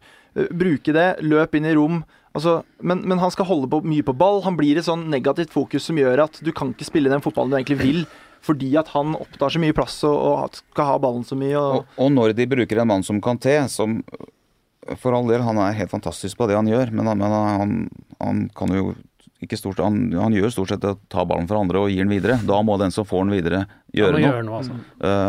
Og hvis Kanté skal liksom være en sånn styrende spiller, så går det ikke. Nei. Men har ikke liksom Liverpools suksess hos den i år vist, og Real Madrid, eller i hvert fall Barcelona siste år, at 3 offensive superstjerner, gi dem fritt spillerom, og så ordner det seg. Men det er derfor jeg har litt troa på det, og det er først nå på slutten at de har begynt å spille sånn da. Siste oppkjøringskamp så kjørte de 3 foran med de 3 kjappe der, og det har jeg litt tro på. Og Frankrike burde jo egentlig se ut litt som Liverpool da, sånn i stil, men Deschamps har ikke, han er jo en pragmatiker som vingler litt, som ikke går på en måte, han tar ikke laget og definerer det på en sånn måte. Det var en klok svenske Simon Bank sa i VM-podcasten til Aftonbladet, som er veldig bra. Han sa at Deschamps prøver egentlig å få Frankrike til å ligne mest mulig på seg selv som spiller. Altså, eller han er så opptatt av det. Ja. Og det var da en knallhard midtbanesliter som var ytterst profesjonell og gikk foran og kaptein og alt sånne ting, men var vel egentlig ganske kjedelig. Så er det sånn at liksom, hvis Zidane hadde bare tatt den jobben her, så hadde det vært en større sjanse for at de hadde tatt VM-gull? Det er i hvert fall 90% av franskmenn tror det og mener det, men det er jo ikke sånn det er. Jeg sier ikke at Deschamps gjør en dårlig jobb, altså. Deschamps er en bra landslagssjef, det synes jeg, men det er litt sånn... Det er samtidig litt vanskelig å se at de skal klare. Jeg ser ikke den spilleren som i motgang aldri kommer til å drite seg ut, eller være dårlig, eller falle igjennom. Jeg føler at alle de her har evnen til å være helt grusomme på en dag, og det føler jeg ikke at Toni Kroos eller en eller annen, altså Iniesta, eller noen sånne ledige på de andre favorittene, da, de har evnen til å falle helt igjennom kollektivt, som det de her har. Men hvis det er vel Frankrike avhengig av en tier, altså alle de beste franske utgavene er vel egentlig 2 det er snakk om, det er 80-tallet med Platini og så rundt årtusenskiftet med Zidane. Det er vel egentlig det som har dratt Frankrike opp når de har vært helt i toppen. Ja, og lag som har vært ekstremt defensivt strukturerte, med ledertyper, og de ledertypene har du ikke her. Altså, da snakker jeg om Desailly, Deschamps, Laurent Blanc, altså Zidane, alle ble jo store trenere, ikke sant? Det er ingen på det laget her du ser for deg som trener. Men hvorfor tar ikke Deschamps ut en sånn? Det må jo finnes en sånn med fransk pass. Eller er hele landet ribba for lederspillere? Nei, det er jo Koscielny som var sånn, da, og så har du Goyoris, men han er ikke noe ordentlig. Han er men 23 mann igjen, så er keeperen er greit. Han skal stå i mål uansett og kapteinsbindet, men hvis de trenger en leder, hvis de trenger en rask ving, så tar de med en rask ving. Hvis de trenger en leder, så må du finne en leder da, hvis det er så viktig. Jo, men du blir jo leder i kraft av å ha en dominant rolle på et landslag over tid. Du må være ganske god for å bli en leder da. Når HamKam henter Petter Sørensen, så henter en leder som styrer, og ikke nødvendigvis er så fantastisk fotballspiller. Nei, men han er mer enn god nok for laget. Ja, men det må da finnes noen i Frankrike som har den egenskapen, eller er det... Jo, men du har sånn der, hvis du skal hente Jérémy Toulala, da, som har blitt 37 år og spiller i Ligue 2, så er han en ledertype, men han kunne jo ikke gått inn der og tatt den. Så problemet er at de har ikke en spiller som har spilt der over så lang tid, og som har vokst i en lederrolle på landslaget, og det er mer der problemet ligger enn at man må finne en. Det er jo egentlig det Pogba burde vært, da. Ja. Pogba burde vært den lederen. Men han er jo ikke det. Så de spillertypene som burde gjort det, har ikke gjort det sånn som de burde. Varane burde, han har fått mye kritikk for det, vært en mye tydeligere ledertype, men er en som gjerne liksom faller litt, var han som tappte den avgjørende duellen, for eksempel, når de røyket i 2014 mot Tyskland. Når det er sagt, så er jo problemet til Frankrike de siste sesongene har vært problemer internt, sosialt, altså snakker jeg om Anelka i 2010 og den store skandalen der. Deschamps er det én ting han i hvert fall har vært tydelig og god på, så er det at de skal ikke være i nærheten av det landslaget der, og det er derfor det ikke har vært noe spørsmål å ha med Benzema, at man har bare Rabiot for eksempel. Så Champions League i praksis alene og selv om han lagde en dokumentarfilm som ligger på Netflix, jeg har jo sett den nylig, hvor han prøver å smiske seg inn på landslagsledelsen igjen. Jeg har intervjuet, altså hele A-laget i fransk fotball er intervjuet, Zidane og alle stiller opp, og Ronaldo, men han fremstår jo tross alt ikke der veldig sympatisk. Han klarer liksom ikke å si de riktige tingene, og han har brent bruer. Ja, men det er i hvert fall, jeg mener at det er positivt da. Et spørsmål til deg som kan det til Dembélé. Han er jo ikke imponert noe i Barcelona, nei, det har han ikke. Det har han jo ikke, men samtidig så var han jo den beste spilleren i sist privatlandskamp da, før VM nå, da de spilte 4-3-3. Altså, før Barcelona-sesongen så var han jo i elveren. De hadde en fantastisk kamp da de vant 4-2 mot Russland, tror jeg, hvor Mbappé og Dembélé var helt fantastiske. Det var da i fjor sommer. Så har han vært ute av elveren, mye skade og sånn, men nå er tendensen igjen at han kan bli bra, og så passer han bedre inn i den stilen der som er mer direkte enn i Barcelona. Men nytt spørsmål, hvor svekka er Frankrike uten Payet? Han så jo bra ut for Marseille på våren. Ja, fantastisk for Marseille, og det er jo Nabil Fekir som har kommet inn, han som er linket til Liverpool stadig vekk. Jeg synes ikke de er så svekka av det, fordi at jeg ser andre typer som kan komme fram og ta den rollen der. Mest negative er at vi ikke får høre Magnus Carlsen synge Payet-sangen hvis han skal på fotball-VM. Det er jo en perle fra nettet. Vi tar litt om de andre i gruppa, og da går vi til den nest høyest rangerte laget, og det er Peru. Faktisk 11. plass på FIFA-rankingen for Ricardo Garechas menn. Ble kvalifisert da gjennom å bli nummer 5 i Sør-Amerika, som gjorde at de måtte ut i en playoff. Møtte da New Zealand, vant da 2-0 sammenlagt. Og har i det siste slått Kroatia, slått Island, slått Skottland og Saudi-Arabia. Og så har de en treningskamp mot Sverige, da, som da blir en test for dem, hvor de helt sikkert skal tenke hvordan det blir å møte et nordisk lag, de skal møte Danmark senere. Og så har de fått et kjempeløft i det siste over at denne Guerrero, kapteinen, har blitt benåda av den sveitsiske voldgiftsdomstolen, og han får være med selv om han egentlig var utestengt for kokaindom, som både WADA og FIFA hadde iverksatt. Etter at da de 3 andre lagkapteinene i gruppa sendte brev og ba om at han skulle være så snill å få spille dette VM. Så det er jo en fin historie i den gruppa her. The Friendly Group, som man kalles. Ja. Er det liksom en bølge som skyller inn, som kan liksom entusiasme helt fra Peru, som kan nå Russland, og at det her kan bli en suksess, eller? Ja, altså han skårte vel 2 mål i den første landskampen han spilte etter at han gjorde comeback nå rett før VM, og det demper jo ikke på det i det hele tatt. Det var vel fulle stadioner i Peru, hvor de på en måte bare holdt sånne appeller for å få han inn og sånn. Det er jo helt vilt. Og han er jo ikke, altså i europeisk sammenheng, ikke en veldig superkjent fotballspiller dette her. Nei, 34 Nei, hvor gammel er han? 34 år, Flamengo. Men men åpenbart en veldig bra spiller, da, og som og så får de en veldig, veldig boost inn her, og i en gruppe hvor de faktisk har en mulighet til å gå videre. For det er vel om det en enkeltspiller som viktigere for et lag enn det Christian Eriksen for Danmark, så det kanskje Paulo Guerrero for Peru, eller? Jeg tror den viktigste for et enkeltlag Keylor Navas for Costa Rica. Nei, jeg tror Messi for Argentina. Og Neymar for Brasil, kanskje. Og Salah for Egypt, ikke minst. Ja, mange av dem. Men Trond, du har sett Peru i tidligere mesterskap. Det har ikke vi. Teofilo Cubillas, hva han het? Cubillas, bare gå på YouTube og søk på målet til Cubillas mot Skottland i 78. Det helt fantastisk. Jeg vet ikke hvor mange han scoret i løpet av de 2 EM-ene i 70 og 78. Jeg tror kanskje det 10 mål.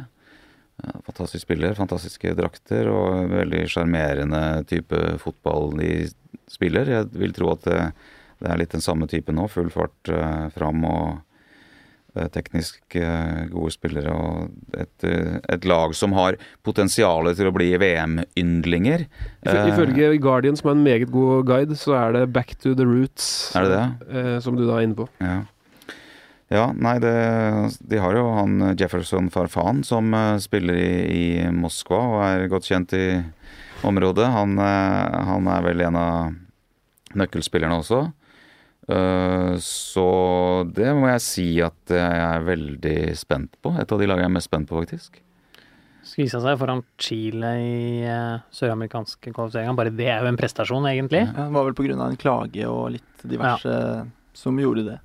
Skåra mye og slapp inn mye der, tror jeg. Det var helt på håret der, da. Men det var så vidt de kom videre, og da slår da New Zealand ut. Men de har da 11. på FIFA-rankingen. De vinner veldig mye treningskamper for tida, og de...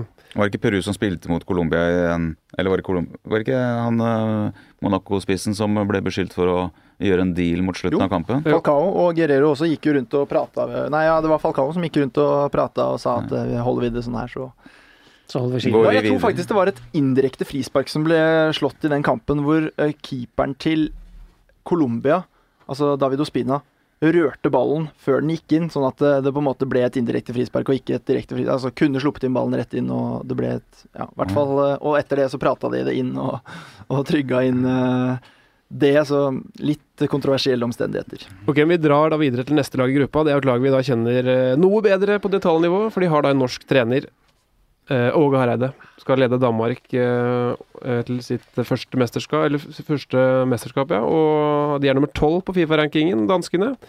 Gikk videre gjennom playoff, spilte en ikke så god kvalik, hvor de ble nummer 2 etter Polen, men slo ut da Montenegro og Romania, men imponerte jo da veldig når de slo Irland 5-1 borte i andre legg av playoffen. I oppkjøringen nå så har de slått Panama 1-0, og så har de spilt 0-0 mot Chile, og så har de spilt 0-0 borte mot Sverige, og så har de en kamp mot Mexico. Trond, du har jo fulgt dette laget litt tettere enn en del andre, og hvordan ser det ut? Litt usikker akkurat nå, fordi at de skårer litt få mål, og de veldig avhengig av Christian Eriksens evner til å skåre mål.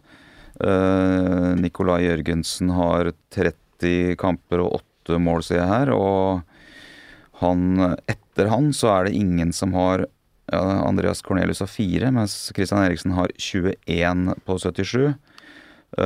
Så uten Christian Eriksens Kron Deli har 6, ja.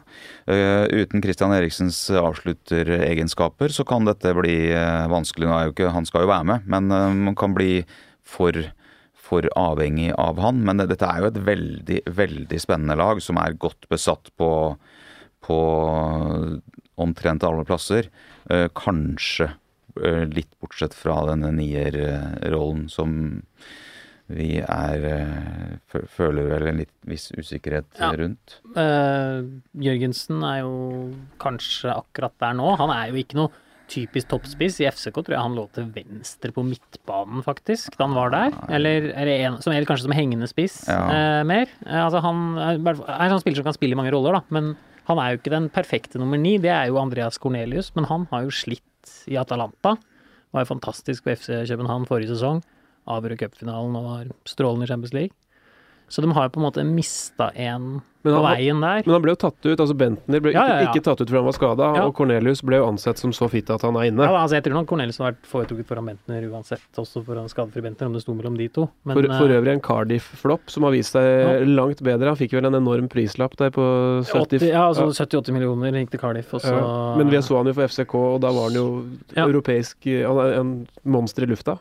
Så nei, det er der. Og så Høyrebekk er jo også litt Ja, jeg vet ikke om de kommer til å bruke Andreas Christensen der, Det kan hende. eller om han spiller i midten nå. Jeg tror nok han spiller i midten fordi Ja, Bjelland er ja, ute ja, med han gjør nok skade. det. For det Han gjør Bjelland nok var jo det gitt, eller det, den Hareide faktisk foretrakk i midtforsvaret. Halvt norsk, faktisk, Bjelland. Men han spiller da i Brentford, som konkurrerer da mot Altså har du Da er det Dalsgaard på høyre, da. Ja, Dalsgaard spilte nå mot Sverige. Ja. Så det er kanskje For Ankersen var jo også veldig god for FCK i fjor. Si laget da, Øyvind, siden du er inne i det. For Ja. Sanka Jørgensen er jo da tror jeg den eneste utespilleren i Premier League som Nei. spilte En av 8, tror jeg. en av 8, Ja. som spilte 90 minutter Hver eneste kamp. hver kamp, og har spilt halvannen kamp for Danmark, og han får jo da ikke tillit, virker det som. Fordi Simon Kjær er kaptein, og han er bauta, og liksom han er urokkelig, da. Så har du jo masse spennende stoppere. Men så endte jo Hareide på Bjelland, da, som da er skada ute i kvaliken. Og han var jo den desidert minst glamorøse stoppevalget. Altså spiller i Brentford. Ganske kjedelig stoppertype på den måten, men gjør ikke noe tull og sånne ting. Så nå er jo spørsmålet, nå blir det vel mot Sverige nå, så spilte Dalsgaard. Dalsgaard Høyrebekk og Christensen, som vi husker, som vi kjenner fra Chelsea, spilte stopper. Han har jo da heller nesten ikke vært inne, eller han har jo spilt en del, han har spilt back.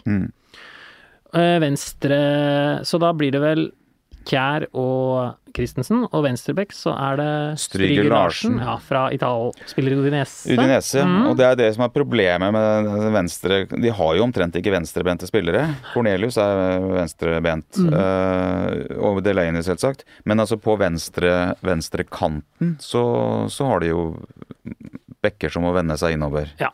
Så, Ok, men da har vi fireren bak på plass. midtbanen er for antageligvis altså det er 4-3-3 blir det ganske sikkert. William Kvist i dyp midtbaneankerposisjon, mest sannsynlig. Han har da vært ute av FCK-laget. Ståle Solbakken har sett et intervju med han. Han mener at han holder ikke det samme nivå ofte nok som han gjorde Nei. i sin tid. Og han sa jo, Solbakken sa jo rett ut med Kvist ved siden av seg en pressekonferanse at ja, du ser jo på resultatene våre at Kvist har spilt altfor mye. Og det var en periode FCK sleit voldsomt. Men det var jo, han var veldig god året før, som jeg har sagt om alle de andre som var i FCK et år tidligere. Veldig god da, men da fikk han fri når de spilte borte mot Randers og Silkeborg og sånne ting. Da var han på helgetur med kona og barna, og så ordna FCK-jobben uten ham, men i år måtte han spille veldig mye. Men mot slutten nå så spilte jo han med en vingspiller som Rasmus Falk som sentral midtbane, da, istedenfor Kvist. Så det har jo på en måte kødda det litt til for Hareide, da, men de har flere som kan spille den rolla. Han er Lucas Lerager kan spille der. Ja, ikke bra i Bordeaux. Og Kim Schøne fra Ajax kan også spille en rolle. Han spilte der mot Chile i den Lasse, eller? 0-0-kampen. Lasse, ja. Sa jeg Kim? Kim, Ja. Mange i Danmark som heter det òg. Ja, Schøne i hvert fall. Han kan spille en rolle. Han har gjort det for Ajax og gjort det for Danmark før. Men han er ikke like reliable, tror jeg, som Kvist. Han er mye mer Mr. Perfect, eller Mr. Easy, da. Som gjør enkle ting hele tida. Veldig smart, veldig proff. Og andre ved siden av de to, så er det selvfølgelig Christian Eriksen, da, i en tilnærma fri rolle. Vil jo sikkert skyve opp, så Danmark kanskje ser ut som en 4-2-3-1 med han i 10-rolla bak spissen. Så er det Thomas Delaney ved siden av. Fantastisk spiller. Går mest sannsynlig til Dortmund, eller kan gå til Dortmund for 200 millioner nå. Det vil si at FCK får mer penger på videresalget enn på selve salget, da de solgte den til Werder Bremen. En av de spillerne som løp mest av alle i Bundesliga i denne sesongen her. Kaptein for Werder Bremen i sånn type sin andre sesong. Tidvis. Veldig god. Veldig allround, sikker spiller da. God i lufta. 1,80. Så midtbanen er jo veldig bra hvis Kvist på en måte holder nivået, eller om det blir da Schøne. Framme så er det da Nikolai Jørgensen som nummer 9. Så er det vel Yusuf Poulsen som spiller Pionicisto. Ja, Pionicisto til venstre. og Yusuf Poulsen mest sannsynlig til høyre, eller? Ja, nei, det kan være det, altså. Nå har Dolberg har fått en veldig rising star de siste ukene her. Så merket på Hareide da han snakket nå i helga, at han var veldig spent på Dolberg som spiller med masse energi akkurat nå, som han sa. Og så har du Viktor Fischer, som jeg mener det er den beste spilleren jeg har sett i Skandinavia de siste åra, for FCK nå. Veldig bra, kan spille i alle offensive roller, midtspiss egentlig også. Du så vel han bortimot for Ajax mot Milan for noen år siden, tror jeg? Da var han god. Ja, har vært veldig god for FCK, altså helt egen klasse. Bortsett fra, du må være Brøndby-fan da, for ikke mene at han er god. Så det vi hører når vi hører navnet her, og sånn, er jo at dette er jo en litt høyere nivå enn de norske landslagsspillerne for eksempel er på. Da. Men det er en spørsmål jeg vil tenke på. Åge Hareide, vår mann, hvordan vil han stå i et VM? Nei, det som er spennende er at VM avgjøres i første kamp, for da møter de Peru. Akkurat vi pratet om Peru, som så spennende ut, og mulig publikumsfavoritt og sånne ting. Det er første kamp for begge lag. Der og da avgjøres VM både for Danmark og Peru, tror jeg. Åge har vel hatt den evnen de siste åra til å få akkurat det resultatet han trenger i de avgjørende kampene. Jeg tenker liksom første kvalkampen for Danmark, så gnudde de seg til 1-0 i regnvær i parken og spilte egentlig helt bom. De der reine playoff-kampene for Malmö tappte de jo alltid borte, og så vant de hjemme når de hadde press og sånne ting. Slo ut Celtic liksom i en fantastisk ramme og alt sånn. Jeg føler han har blitt en luring på sine eldre dager. Tappte jo tilsvarende oppgjør i sånne playoff-oppgjør med Norge. Men jeg tror kanskje at han kommer til å spille forsiktig og smart i den første kampen mot Peru. Kommer til å la de løpe, og så håpe på noe magi fra Eriksen. Man bør jo tro at det er en fordel at han har blitt 64 når han skal inn i et sånt mesterskap med all den erfaringen han har med seg, og han har jo vist at han kan være tøff i laguttaket når han utelukker Daniel Wass, som er såpass god i Spania.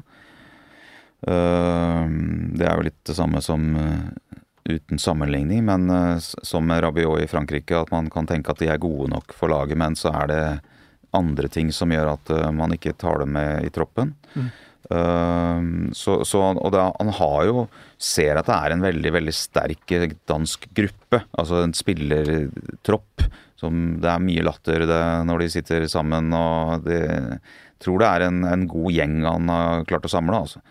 Og det er jo det spillerne snakker om hvis man spør om hva slags jobb han har gjort, så er det det at han har greid å liksom bli en av gutta, han har greid å han reiser og snakker med Schmeichel og Eriksen og Kvistøy, og så inn i den der, og Kjær selvsagt. Det husker jeg fra norske landslag, og han fikk jo på en måte Karev til å funke. Han får Eriksen tilbake i det hele tatt. Han får Eriksen til å funke, og Bjørn Delebekk, VGs fotograf, som er å ta bilder noen ganger på trening, han sitter jo og følger med på en litt annen måte enn oss, og han sier jo at han tar jo bare bilder av Hareide. Han sier at han driver ikke og snakker så mye om taktikk og sånn. Han er borte og snakker og kjæler og skaper latter rundt seg hos de mest sentrale spillerne på treningsfeltet. Samme gjorde han jo i Malmö. Måten de kom inn i Champions League på, og fikk Markus Rosenberg, altså for all del, han er jo god, han i svensk liga, men altså han fikk jo han til å bare bygde laget rundt han og sånne ting, og fikk liksom de til å dra seg gjennom de kampene med et par smarte taktiske grep, og helt sikkert bare å involvere spillerne. Vi går til et siste lag i gruppa, som er da et utgangspunkt svakt lag. Det er Australia. Bert van Marwijk trener dette laget, nederlandske tidligere landslagstreneren. Mannen som tok Saudi-Arabia til VM. Og så ble det uenighet med forbundet, som gjorde at han ikke fikk ny kontrakt der, men kom seg til VM likevel. Det er jo hyggelig for han. Nummer 40 på FIFA-rankingen. Ikke noe imponerende kvalik, altså. Det er tredjeplass bak Japan og Saudi-Arabia, og da måtte ut i kvalik mot Syria først, som de vant så vidt etter ekstraomganger. Og da hadde vi Syria et skudd på slutten som ble redda så vidt. Ja, et tverrliggerskudd, tror jeg.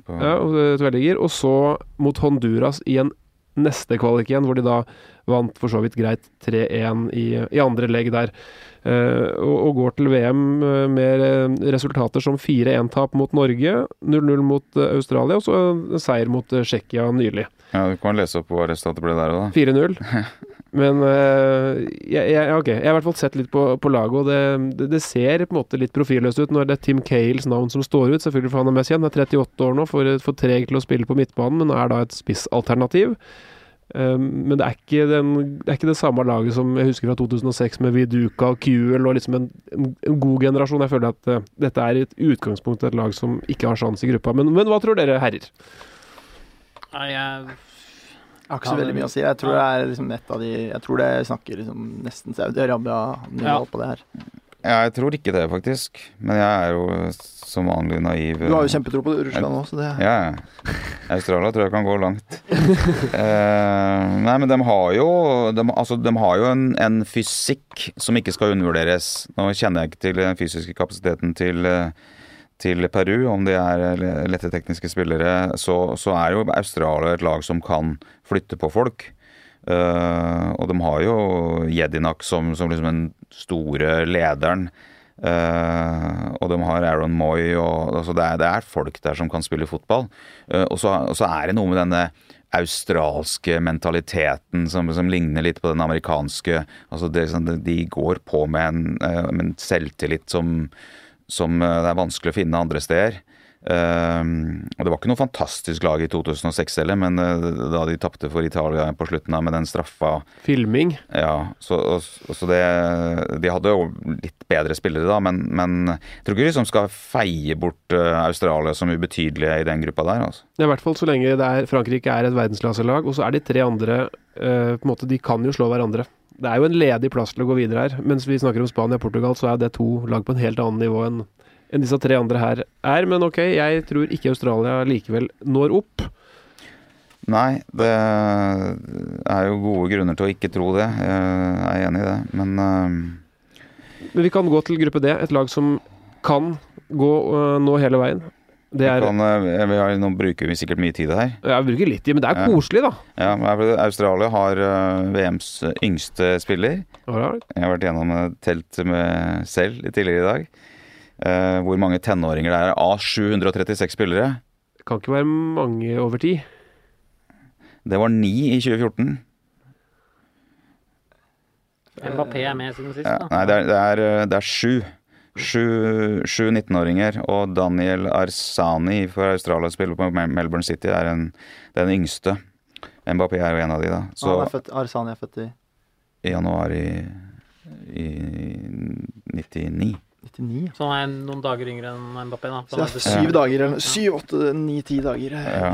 En annen ting vi må vite om Australia. Det forteller bare sånn, det forteller jo mer enn noe, at dette her liksom, det er en mannfolkssport. Du tar ikke med barn inn i et VM. Så Martin Ødegaard har fått kastet det på seg tidlig. Okay, og så oppsummerer vi gruppa da. Frankrike 1, udiskutabelt. Danmark eller Peru, hvem tror vi tar andreplassen? Det er sjåvinistisk, sier Danmark. Danmark, ja. Australia. Jeg tipper Australia, da. Ja, bra. En annen ting vi må vite om Australia, da. De må være historiske i kraft at de har solgt klengenavnet sitt, Socceroos, til en merkevare. Så de kalles et eller annet, altså type komplett.no Socceroos. Altså, de har da klart å selge kallenavnet sitt til en sponsor, og da skal kalles sponsornavnet og Socceroos. Er det nå vi skal fortelle om VGs konkurranse for å komme etterfølgerne til Drillos, Trond? Nei, det var jo på 90-tallet så hadde jo det var Dagbladet som skapte uttrykket Drillos. Med suksess. VG brukte jo ikke det navnet omtrent i det hele tatt. Og det var jo enkelte ledere i VG som var oppgitt over, og Jan Erik Lauré var vel den som gikk i spissen for at når Semb overtok, da skulle VG virkelig skaffe seg klengenavnet. Skulle ingen komme og ta det fra oss. Så da han overtok, så var det konkurranse om hvilket kallenavn dette nye laget skulle ha. Og det var vel noen alternativer da, tror jeg folk stemte på, men det som vant var da Sembalos. og vi syntes det var så dumt og dårlig, så det sto i en plugg en gang at Sembalos vant, og etter det så har det ikke vært nevnt. Mye har det vært merkevare Torget, ja. Jeg er usikker. Kan man nesten kalle det nå, når man er sportssjef og sånne ting. Sant. Men vi må til gruppe D, folkens. Argentina er det laget som leder an der. Jorge Sampaoli trener. Nummer 5 på FIFA-rankingen. Kvalifiserte seg. På papiret ser det greit ut med en tredjeplass i gruppa, men vi vet at det var på håret. Og i oppkjøringa så har de slått Italia 2-0. Det er sterkt, men de har tapt 6-1 mot Spania, og så har de slått Haiti 4-0, og så skulle de spilt en treningskamp mot Israel, og den ble faktisk avlyst av politiske årsaker for ikke å irritere mer der borte, da den kampen var skedulert til Jerusalem. Men Messi er jo den som er på alles lepper, tok dem til sølv sist. Hvordan ser det ut i år, Arild? Det ser ganske likt ut. Det er mye som ligger på hans skuldre. Han tok jo ansvar. Jeg så faktisk en del av de Argentina-kampene på slutten av kvaliken, for jeg synes da var det jo såpass høyinteressant, for de lå jo faktisk an til å miste hele greia. Og det laget så rett og slett nitrist ut. Det så ikke ut til å henge sammen. Og Messi ble jo bare mer og mer frustrert og kom dypere og dypere ned i banen for hvert minutt som gikk for å prøve å ordne opp, og det var jo nettopp det han gjorde til slutt da, når han skårte hat-trick som sendte dem til VM. Det skal jo være noen OK fotballspillere på det laget her likevel da. Aguero er vel Messis uttalte favorittpartner, og da blir vel han det. Di Maria... Vi ser mange lagoppstillinger hvor Aguero ikke er i elveren, altså. Ja, men jeg mener å ha lest nå at Messi har liksom pekt ut Aguero som sin favorittpartner, og at det da Higuaín ryker, men det er jo vanskelig å si. Ellers så ser det litt sånn ubalansert ut, fordi at defensivt der, så Otamendi er jo ikke noe sånn leder, eller han har jo vært bra for City, men han er jo kanskje ikke den som liksom limer et forsvar sammen. Og hvis det er Fasio, han spiller med Fasio i midten? Ja, jeg tror det. Ja, nei, defensivt så er det litt sånn, det er selvfølgelig bra spillere, men de har noen feil i seg, så det er jo denne offensive kraften som selvfølgelig, det er jo vanvittige navn de har, og de har jo sånn Icardi ute, og det er jo... Dybala får på benken antageligvis, fordi han ligner mest på Messi. Icardi er jo da ute fordi at han bodde da med Maxi Lopez, som er Messis gode kamerat, knabba dama hans, og tatoverte barnas navn. Altså ikke sine egne, men da stebarnas navn. Altså navnet til Maxi Lopez tatoverte den visst nok på armen. Og derfor så er vel... Han kan ikke spille med Messi. Så de tåler ikke trynet på hverandre, rett og slett, og da velger du Messi i stedet for Icardi. Pluss at det er stor konkurranse på topp, da. Selvfølgelig, og Dybala, som er fantastisk spiller, får jo heller ikke spille her fordi han er for lik Messi, da. De sier jo du selv også, at de er for lik spillertype og ikke fungerer sammen. Men så har du sånn type Mascherano, husker han som en av VMs beste spillere sist, har etter det dratt til Kina for å tjene mer penger, eller siste penger. Og jeg tror faktisk han dro for å få spilletid, for han fikk jo ikke spilletid i Barcelona lenger, så han dro jo faktisk også med tanke på VM da. Og keeperen fra Manchester United, Romero skada, så det kan bli Caballero, som har vært en på en måte evig reservekeeper i England i det siste, eller så kan det bli en holdt på å si, lokal keeper fra en bra, men ikke toppliga internasjonalt sett. Ubalansert er vel ordet, ja. Men i den gruppa her, som da også inneholder Island, Nigeria og Kroatia, så skal jo være en grei vei videre. Ja. Platini kastet forresten også ut en lagkamerat i 82 på grunn av en eller annen sexskandale. Lariot fikk ikke være med fordi Platini var irritert på han. Men ikke sant, når jeg sier Argentina videre, så er alle så enige om det. Men hvorfor er vi så enige om det når det bare var så vidt at de kom seg videre til hele mesterskapet? Nei, altså, gruppa ser jo ikke... Altså, det er greit å kalle det for dødens gruppe, og jeg har sett noe sted, jeg er litt sliten av det dødens gruppe. Men altså, Island ser jo litt sånn litt ferdig ut. Ja, vi tar Island nå, nummer 22 på FIFA-rankingen. Vant sin pulje foran faktisk Kroatia da, med 22 poeng på 10 kamper. Men i oppkjøringen så har det først har de slått noe indonesiske lag litt, men så har de tapt 3-0 mot Mexico, tapt 3-1 mot Peru, og så har de tapt 2-3 mot Norge. På Island sa de sånn at vi taper alle treningskampene, og så vinner vi kvalikkampen. Men det er faktisk det er jo et poeng. At det er ofte et lag som liksom hever seg når det betyr noe, og er ganske dårlig når ikke det betyr noe. Så det er ikke bare noe de sier det. Altså. Nei, men det var, ja. Men følelsen er vel litt at de har fått maks ut av potensialet. Gylfi Sigurdsson småskada. Ja, Aron Gunnarsson også, så liksom det er jo det store, for det er jo hjertet i laget. Da har du han som utgjør en forskjell, det er fordi han er bedre enn de andre, og han vikinghøvdingen som drar med seg resten og går i front. Det er liksom hjertet i det islandske laget, og så løper alle løper jo, men rundt det kretser jo da alle de andre med lange innkast og muskler og sånne ting. Troppen har vel gjort 6 endringer fra 2016. Det vil si 2 keepere, altså de som er bak Haldorsson, som vi kjenner fra norsk fotball, er bytta ut. Altså alt så ubetydelig.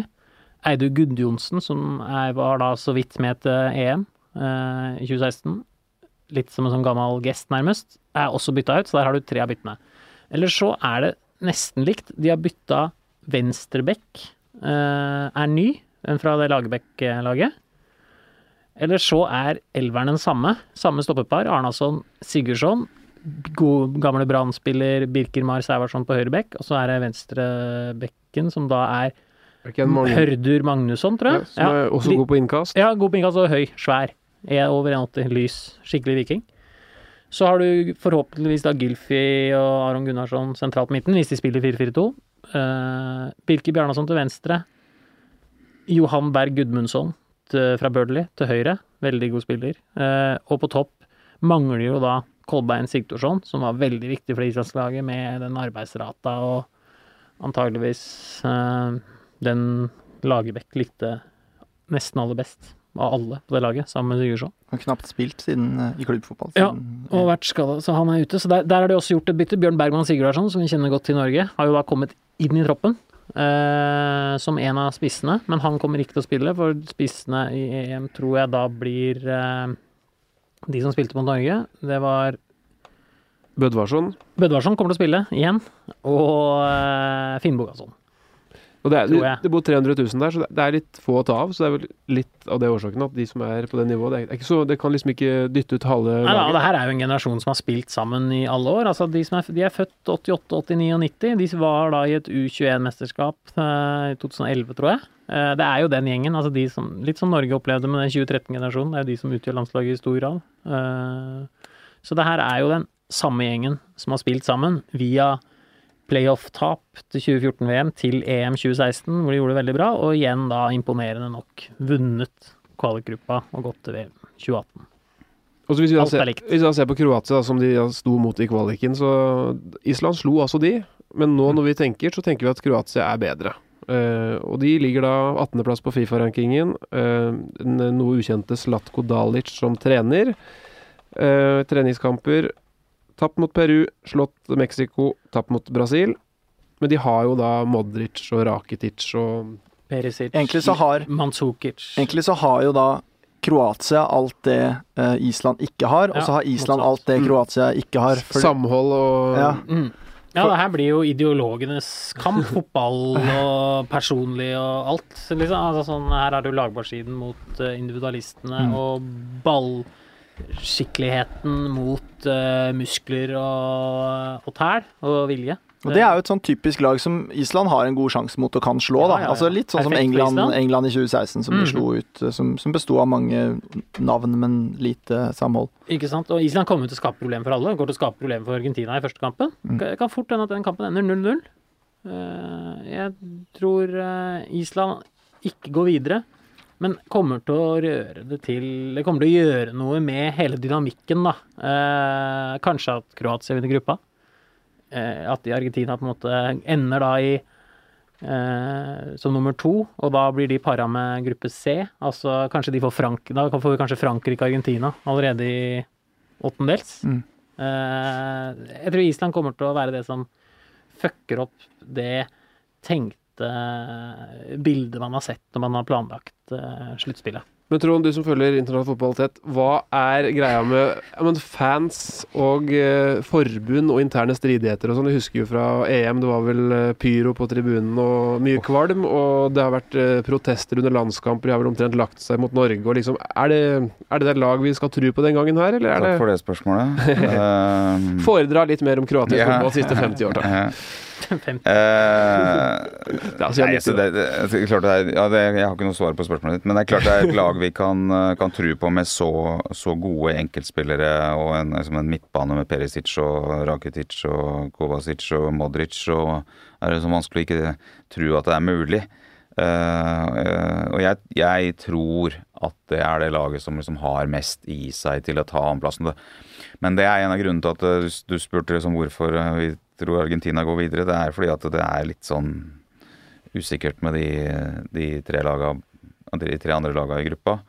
Så det ikke noe så, men den kampen de hadde mot Portugal i EM, det sitter fortsatt i huet mitt. Det det dårligste jeg har sett, tror jeg. For da evnet de ikke å bryte gjennom, og det var utrolig kjedelig fra første minutt. Ja. Jeg må si at Kroatia var på landskamp Kroatia-Norge i 2010 med Slaven Bilic som trener. Altså det kroatiske laget, og det var et godt Norge. Da var Norge... da Karev skåret i krysset? Nei. Det her Norge ble fullstendig utspilt. Norge på sitt peak i Drillo 2-perioden, slo Frankrike den samme høsten og sånne ting, var veldig gode, veldig disiplinerte og sånne ting. Altså, de spilte Norge så trill rundt at det var helt latterlig. Drillo sa etterpå at det beste landslaget. Altså, han liksom trakk dem opp som kanskje det beste landslaget gjennom tidene under han som landslagssjef. Altså, da på år 10, etter alle de han møtte på 90-tallet og sånne ting. Alle var så imponerte, og så kom det til 2012-EM, hvor de kom i en tøff gruppe med Italia og Spania, og jeg var sikker på at de skulle ta Italia da, for eksempel, for de så gode ut, og så har de egentlig skuffet i mesterskap etter det. Gikk vel ikke videre i 2014, for da gikk Mexico videre fra den gruppa, sammen med Brasil. Kjeda livet av oss i 2016, i den kampen du nevnte.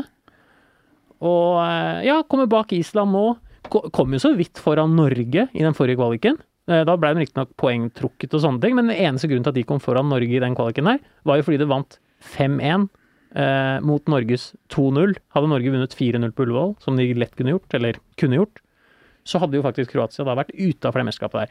Så jeg digger egentlig kroatene og fotballferdighetene og spillsinnet og alt som men de har skuffet meg faktisk i 8 år. Har jo da også type som Lovren, en av de som har slått litt tilbake etter mye kritikk på laget, ellers så kjent. Men da har ikke han en sjef som Van Dijk ved siden av seg nå, det vel litt avhengig av, har man sett. Ja, men han har jo fått et selvtillitsløft som kan bety litt. Jeg tror han kommer til å gjøre seg helt fint i det.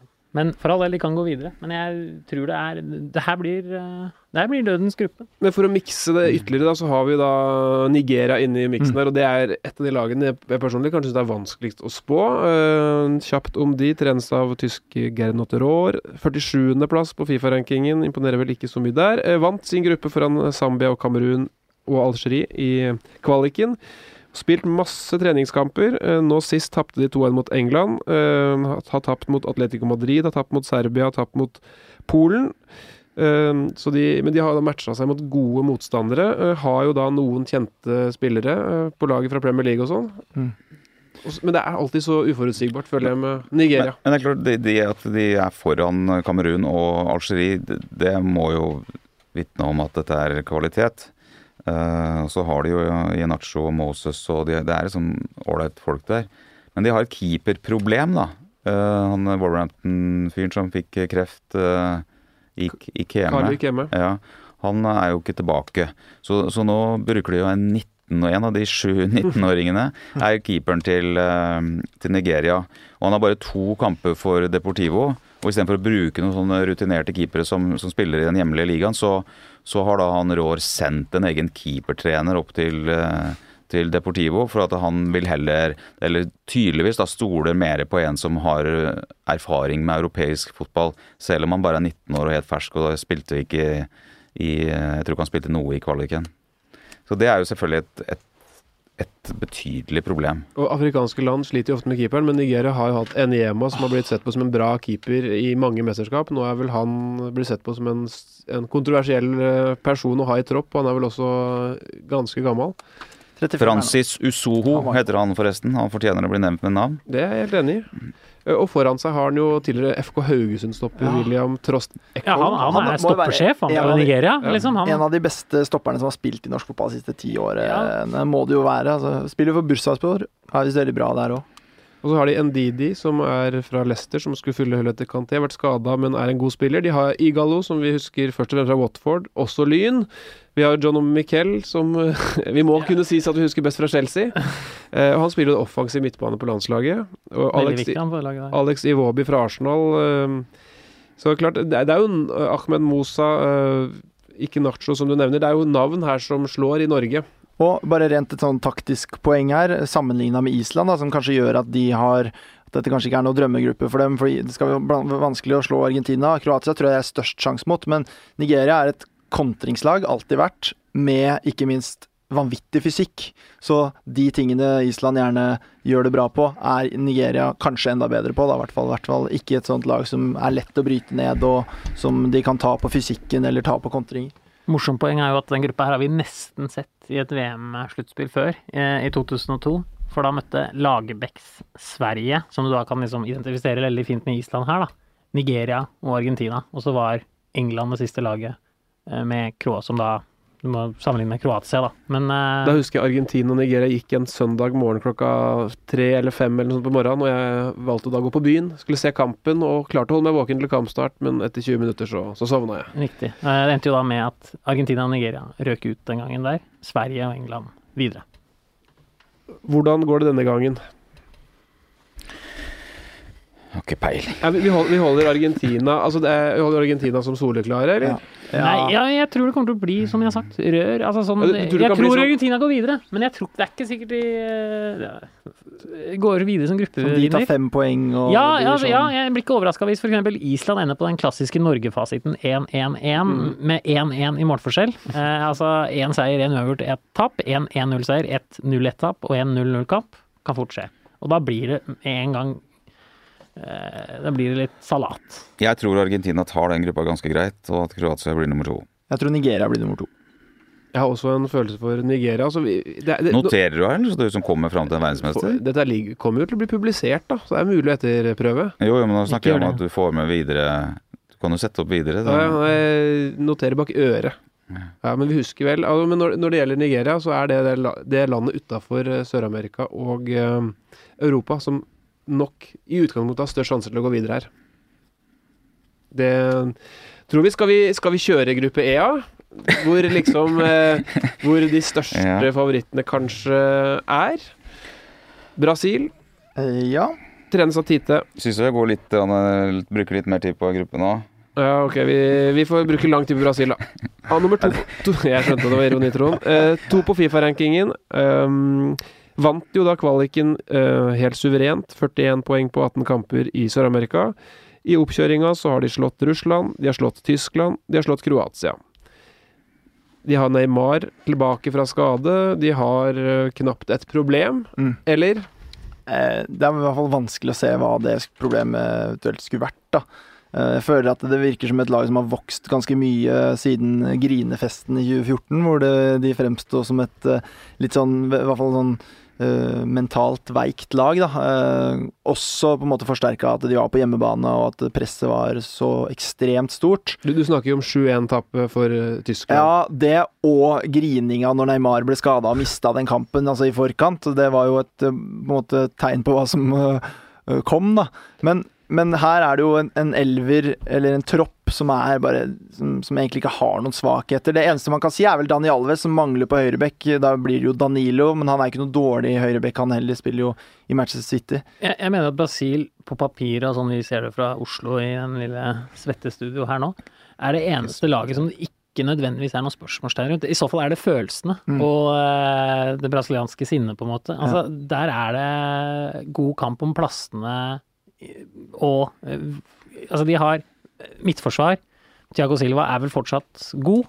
Ja. Miranda ved siden av seg, som da var med på Atletico-suksessen for 4 år siden. Det det? Det han som spiller sin, eller Kan være Marquinhos. Ja, eller Marquinhos. Som spiller med han i PSG. Hold deg fast, Pedro Geromel. Ja. Mannen som Ståle Solbakken ga kapteinspinn i Köln, tok det fra Podolski, ga Geromel. Han da i VM-troppen til Brasil. Utrolig nok, ja. Og så har du da Marcelo, verdens beste venstrebekk. Danilo. Verdens beste venstre vingbekk. Ja, og Danilo da, i stedet for Dani Alves. Og så har du 1 milliard defensive midtbanespillere, som kommer til å gjøre den jobben da, som vil frigjøre... Ja, for mange, eller? Nei, men det spørs jo hvem du velger. Jeg har jo hørt snakk om at det er snakk om at Casemiro, Paulinho og Fernandinho skal spille sammen på det laget her. Helt greit for meg, for at da kan Marcelo spille spiss, da. Ja, men da mister de en kanon offensivt, hvis de stabler sånn, og det er jo litt trist, da. Men så har du da Neymar, som da er store stjerna og fuss i alt og sånne ting, så har du Coutinho. Så stor stjerne han er i Brasil, tror jeg ikke egentlig nødvendigvis tar inn over oss her i Norge. Jeg var på VM i 2014, og han er så stor der. Så når vi snakker om at de gråt så mye og sånn, så det var jo overdrevet, men han er på en måte overmenneskelig i det landet der, og man har en helt ekstrem tro på han, og også levert ganske bra på landslaget. Nå er han 26, nå står han... Det er dette mesterskapet han skal ta hjem til sitt folk, på en måte. I hvert fall, det var mer capsen til Thiago Silva som jeg reagerte på. Men uansett... Ikke Thiago Silva, det var til alle sammen. Ja. Thiago Silva grein vel mest. Ja. Og videre da med det laget, så har de da, jeg mener faktisk 2 toppskårerkandidater i VM. På topp, altså sånn, bare en får spille, men Gabriel Jesus eller Firmino, begge de kan reise hjem fra Russland som VMs toppskårer. Og så har du Coutinho da som en annen fiolinist. Jeg vil si at Gabriel Jesus er mer målskårer enn Firmino. Ja da, men han skåret 10 i Champions League, eller 9 i Champions League, det holder det, altså. Selv om han er en arbeidsom presspiller først og fremst, og kanskje ikke en typisk målsnik, så skårer han mål. Fantastisk spiller, en av de beste spillerne i verden i år. Ja, så liksom begge de kan bli toppskårere, altså, Coutinho, og da har du mener jo også William, for eksempel, som du får den grovarbeider, bra fot, kan skyte. Altså den kampen hans mot Barcelona, den våren her. Så liksom du har på en måte det homogene også, der vi er usikre på Spania, med Costa for eksempel, altså skal de spille en spiss, er han god nok, funker han, ikke sant? Så ser jeg ingen av de rundt Brasil, annet enn følelsene og at det tar overhånd, og det skal revansjeres for Tyskland, og det blir grining og galskap. Men det er vel et spørsmål til en Neymar. Han skåret i comeback i en landskamp, men han har jo vært ute en stund. Han så pigg ut der, altså. Han så pigg ut, enig. Jeg mener, han spillertype er ikke... Altså, det er ikke... Han er jo ikke en eksplosiv... Altså, han er jo for så vidt det, men sånn... Det er ikke sånn... Han er jo leken... ballspiller, mottak, altså det er jo det han baserer spillet sitt på. Hvis han ryker, på for eksempel å være topptrent, han baserer jo på å være løkkespiller. Mest mulig løkkespiller er han mest mulig. Han er ikke det. Jeg har sett den i kroppen hans, han ser jo faktisk ikke spesielt godt trent ut. Han ser ut som en sånn som er ganske slank, men som ikke trener så mye. Sånn ser kroppen hans ut. Trond, nå må du ta oss ned på bakken.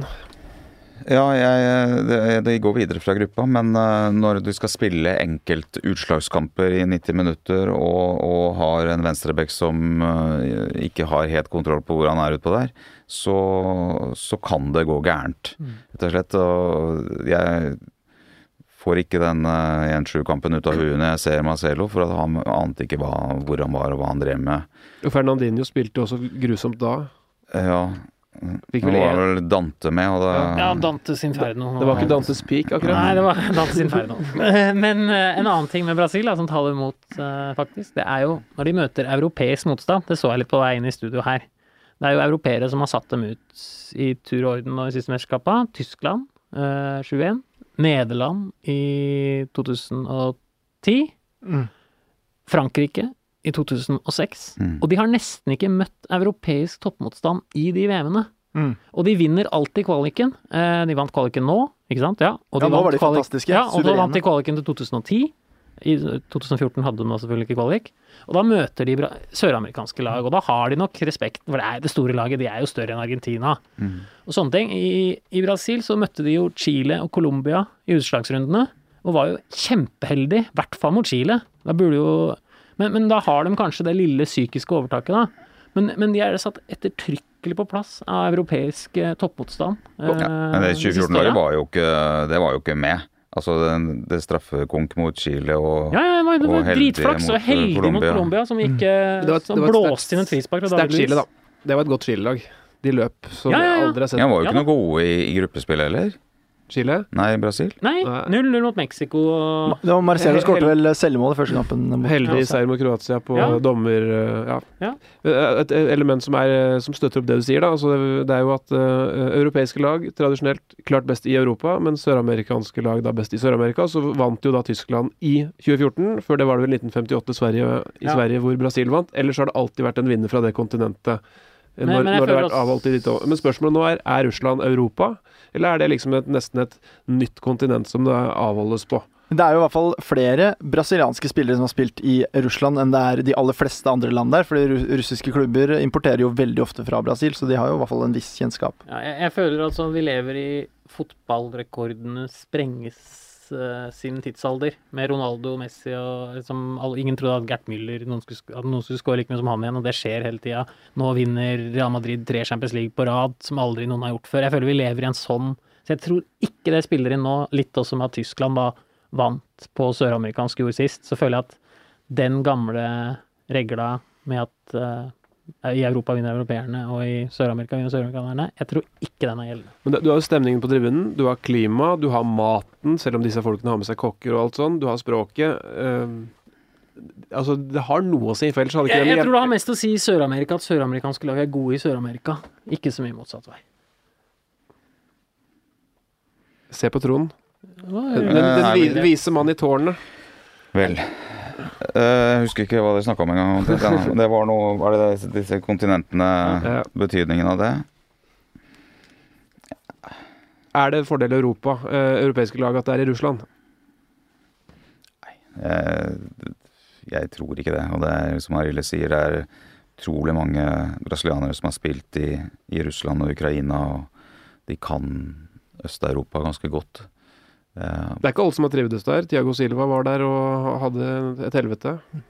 De blir rasehetsa innimellom. Altså det er ikke bare plusser. Nei, jeg sier ikke at det er plusser. Jeg sier at jeg tror ikke det vil være avgjørende. Men det er jo selvfølgelig lett å konkludere med at det er det hvis det går gærent. Vi kan se litt på de skal prøve oss å leke med i gruppespillet da. Vi har altså, jeg synes dette er en sjokkerende fun fact, da, at Sveits er nummer 6 i verden i fotball ifølge FIFA.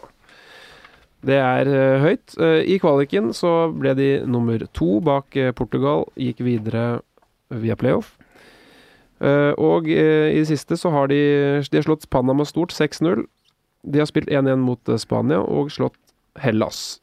Så ganske gode resultater der. Vladimir Petkovic trener. Noen kjente navn er det. Men jeg er liksom litt på men. Er Shaqiri og Xhaka og disse der, hvor gode er de egentlig, liksom? Nei, de er jo ikke det var vel heitere for 2014-VM, men da hadde jo Norge spilt mot dem i kvaliken, så vi var nok veldig opps på Sveits da. Hadde latt oss imponere av hvordan de på en måte fikk alle de albanerne til å bli et landslag og sånne ting. Jeg synes ikke Shaqiri er superimponerende, men jeg har faktisk veldig stor tro på Sveits. Det er jo et lag som du etter hvert vet hva du får av da, i et mesterskap. Ekstremt solid defensivt. Har jo alltid vært det.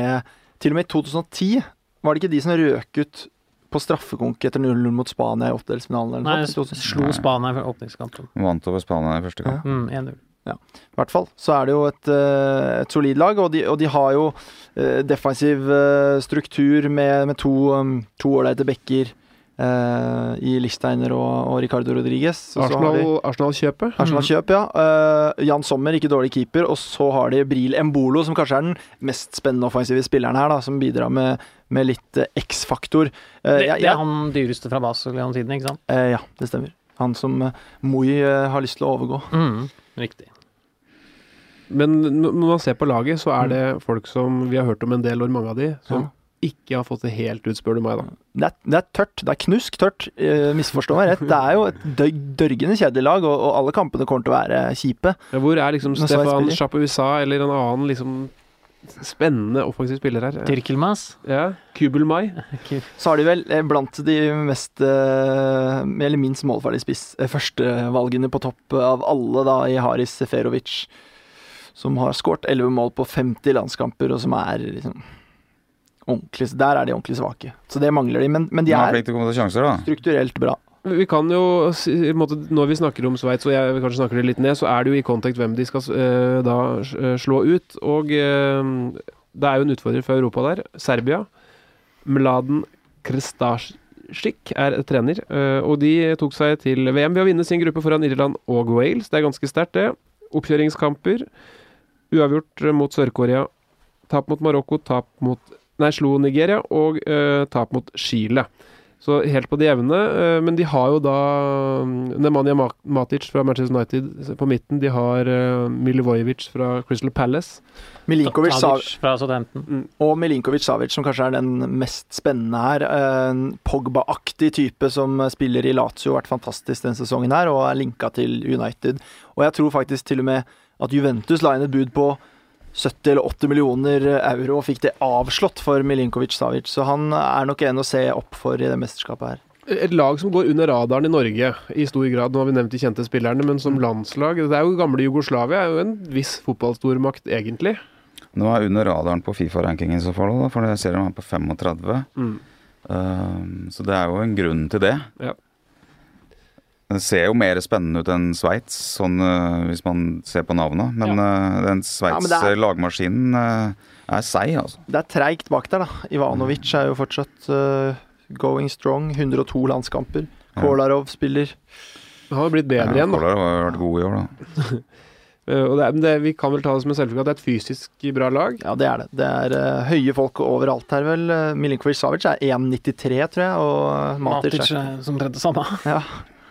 Så har de Aleksandar Mitrovic som spiss, vel. Han er vel ikke den skarpeste spissen i mesterskapet, eller? Han er i hvert fall en av de som fort kan få en utvisning. Newcastle har jo hatt han blir jo utvist veldig fort, men har jo gjort det bra i Fulham da. Kommer da rett fra et opprykk, hvor han er på lån bare. Så han er jo litt det som symboliserer Serbia da. Vilje og kraft og på en måte galskap. Hvis vi da hopper til det siste laget i gruppa, så er jo det lag som overrasket veldig positivt sist. Det er Costa Rica. Oscar Ramirez trener 25 på FIFA-rankingen. 25 er ganske høyt. Kvalifiserte seg greit gjennom andreplass i gruppespill der, bak Mexico, men foran Panama og Honduras. I en gruppe hvor for øvrig USA underpresterte så kraftig at de bare tok 12 poeng på 10 kamper. I oppkjøringen har de slått Skottland, tapt mot Tunisia og slått Nord-Irland. Største stjerne er Keylor Navas fra Real Madrid, og de var supernære å komme til. Var det semifinale eller kvartfinale sist? Semi, ikke sant? De tappte på straffespark på Nederland. Ja, ikke sant? Da man bytta inn Tim Krul med Jasper Silesen. Altså Krul inn og Silesen ut. Men det var et lag med sånn tidligere Kongsvinger-spillere, Randall Brennes og Celso Borges og noen av disse. Christian Gamboa fra Rosenborg. Så husker jeg Joel Campbell, som var fantastisk i det gruppespillet. Og disse gutta er jo på laget igjen. Bolaños er med. Ja. Det er litt som vi snakket om med Island, det er liten befolkning selvfølgelig, og de som er gode nok, de henger videre, men har de jeg vil nesten bruke ordet mirakel i seg igjen? De løfter seg jo i VM, de her. Det er også et ganske gammelt lag, da. Her er det mange rundt over 30, altså. Men av de tre, bare så litt på antall mål som holdt opp siden samlet skåret i stallen her, og på Serbia, på de 23 spillere minus 3 keepere, 20 spillere har 60 mål til sammen. Sveits hadde vel rundt litt over 80. Ser ut som Costa Rica har en del flere. Men det har muligens vært litt lettere motstand i noen av de kampene. Og så har du noen goldcuper og litt sånne ting da. Men jeg vil altså jeg ble jo litt sånn småsjokka, sikkert at jeg ikke hadde god nok kontroll selv forrige gang over at de var såpass gode som de var, og de kom jo ganske greit videre til VM nå. Så det er jo jeg tror at de vil være med og slåss om å gå videre igjen. Jeg tror ikke det er noe lag som plutselig forsvinner og ikke får poeng. Og en keeper som er førstekeeper for Real Madrid, vunnet Champions League alle årene han står der. Det er jo en mann som kan vippe ganske mange poeng inn. Ja.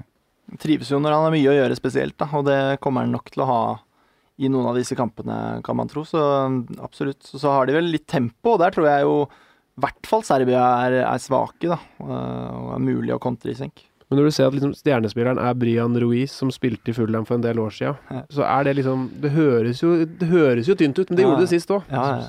Celso Borges er still going strong som holding midtfielder, vel? Han på lagoppstillinga i hvert fall. Tenk at han spilte.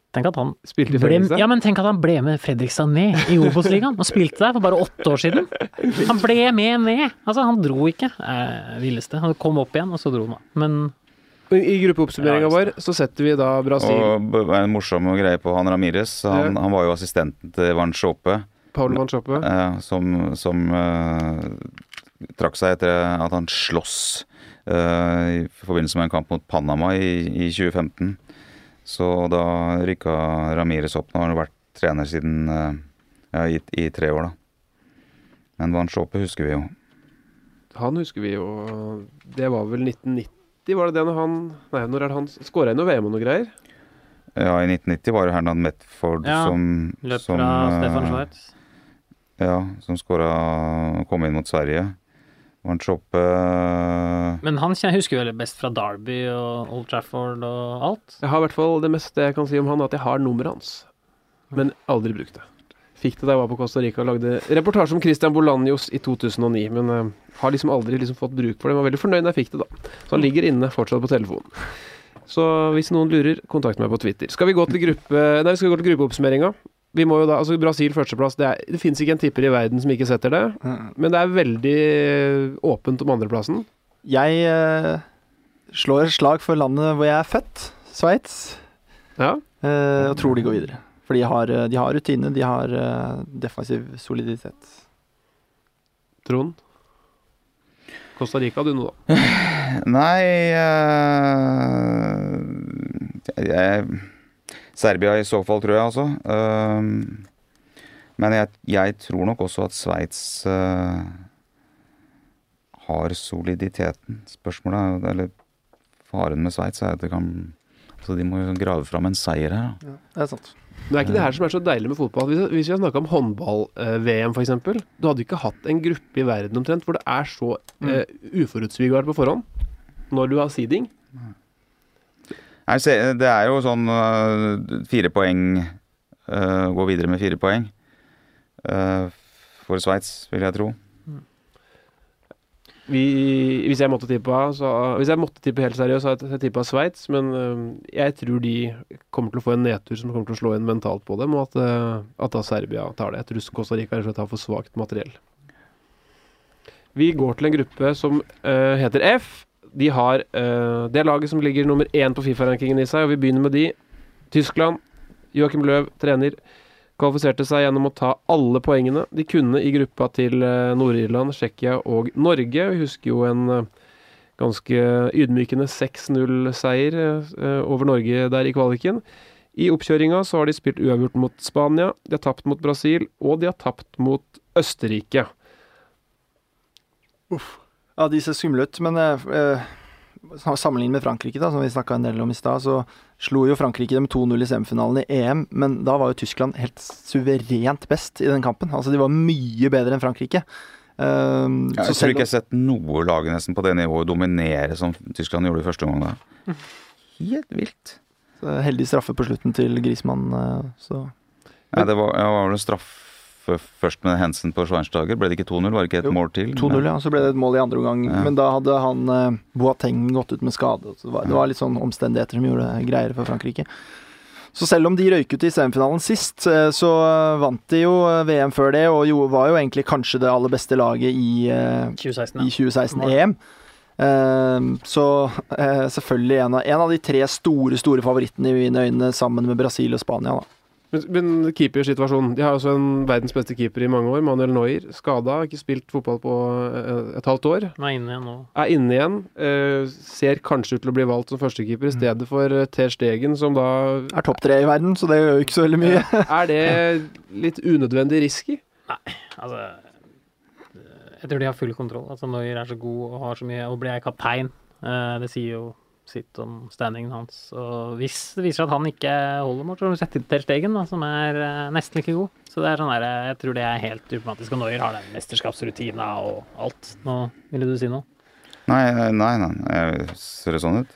Nei, jeg bare mer sånn, altså Neuer er jo en av de, som jeg nevnte i sted, en av 2 over 30, Altså han har en lederskikkelse utpå der nå. De har mistet Lam, og Schweinsteiger ute. Altså denne eldre generasjonen der. Altså det er et yngre tysk lag.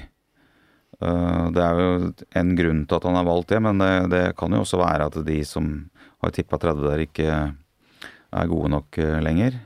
Så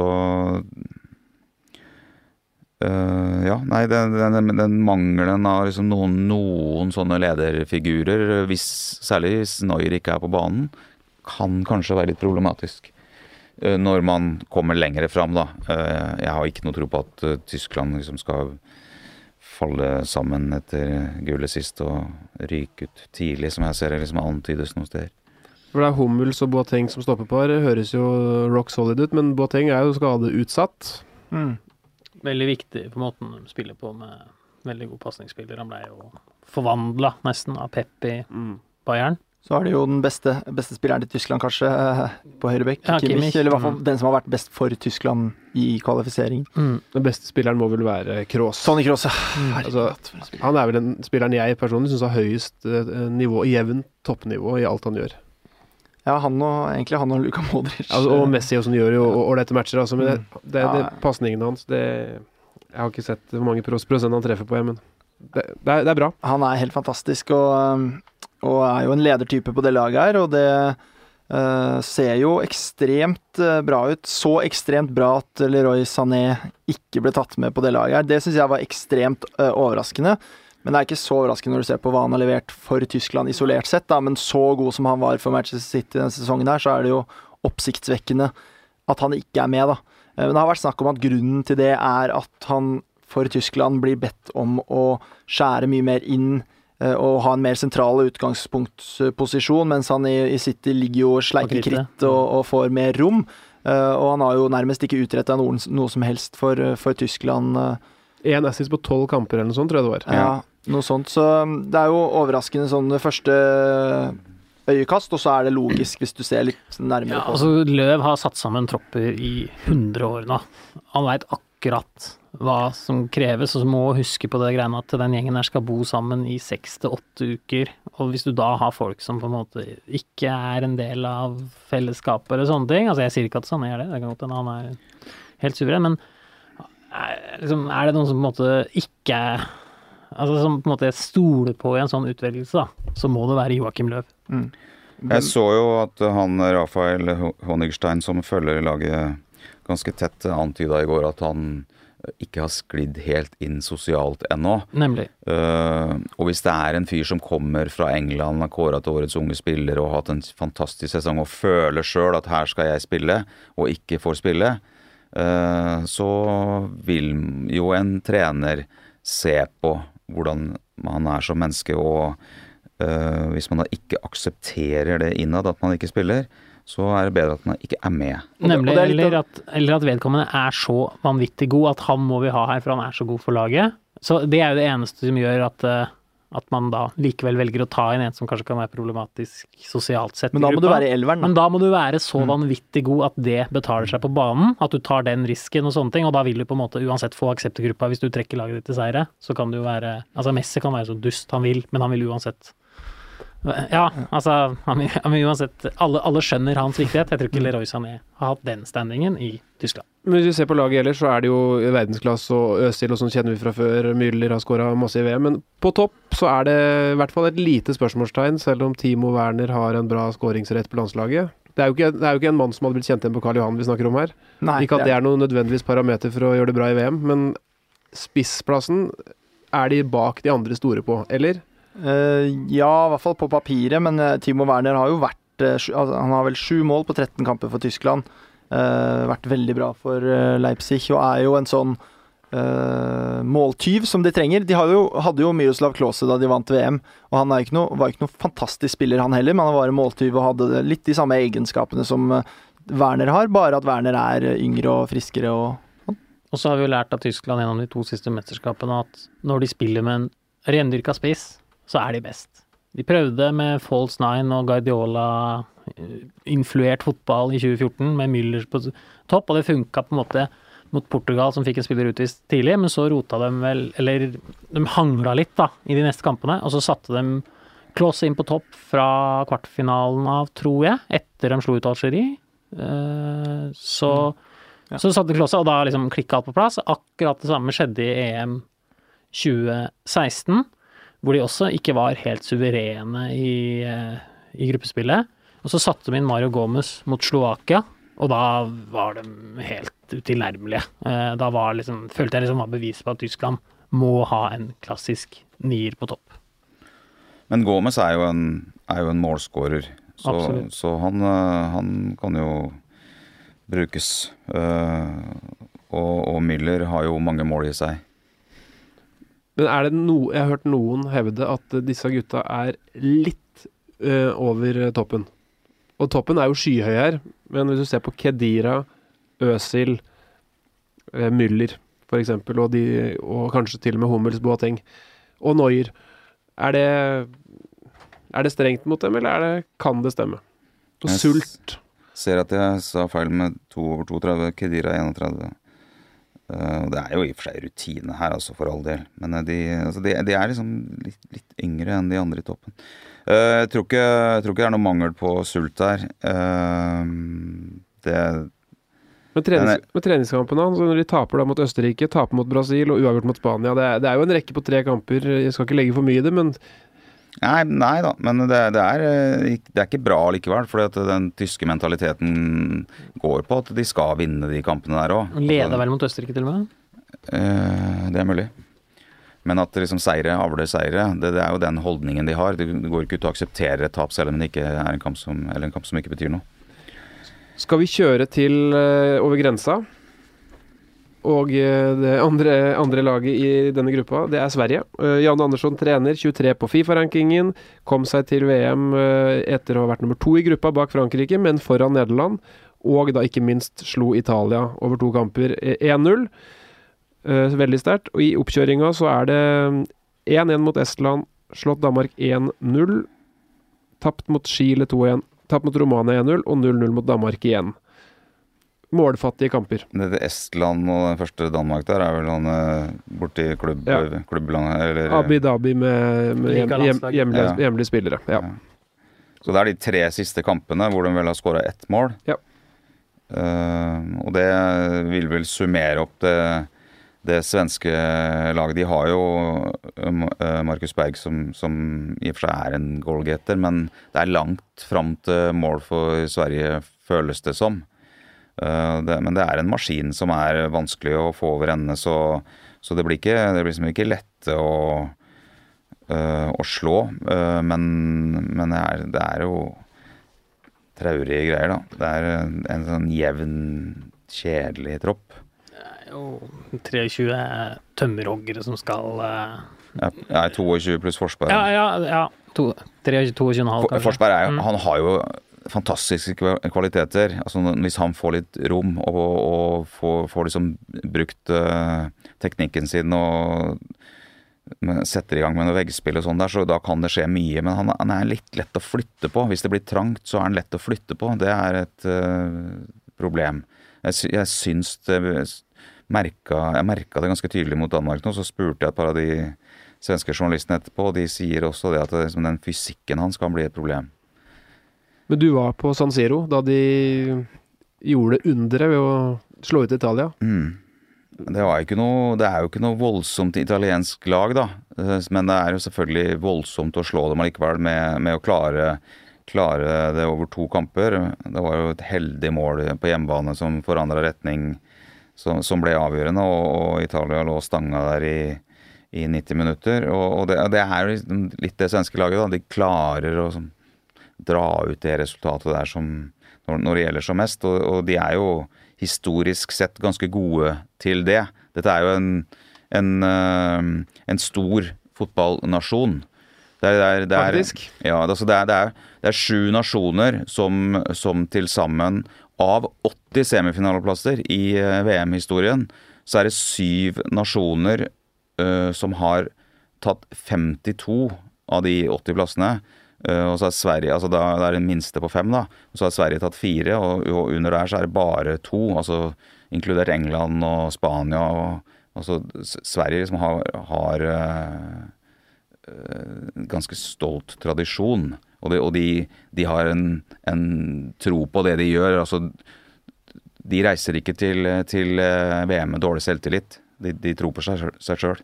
Vi må jo stille spørsmålet da. Hadde Zlatan Ibrahimovic vært et pluss å ha for dette laget her totalt sett? Nei, det tror jeg ikke, fordi jeg tror at han er så altoppslukende i spillestil at det ville svekka dem sånn sett, og at han har tapt såpass mye i løpet av de 2 siste årene til at på en måte vinninga går opp i spinninga, eller hva det er man sier. Ja, og så tror jeg at altså hvis du hadde bare hentet han inn fra USA nå, inn i den troppen her, og at historien var sånn vi kjenner den, at den ikke hadde vært med i kvaliket eller noe, så mener jeg liksom at det hadde vært helt feil signal, og det hadde tvistet media og forventninger og alle, altså det hadde lagt så mye føringer da, som mest sannsynlig hadde gått utover laget. Det hadde vært helt umulig, selv om han hadde liksom på en måte akseptert å være en av gjengen, at han liksom er en joker som kunne bli kastet innpå, så ville så ufattelig mye handle om Zlatan. Og hvis han hadde akseptert det, så hadde han liksom ikke vært Zlatan heller. Nei. Så det... Han har jo sett enda mer Zlatan ut enn noensinne da, en sånn krampaktig Zlatan. Han har blitt en parodi av seg selv, så det der hadde jeg ikke hatt troa på det hele tatt. Jeg tror ikke han har den...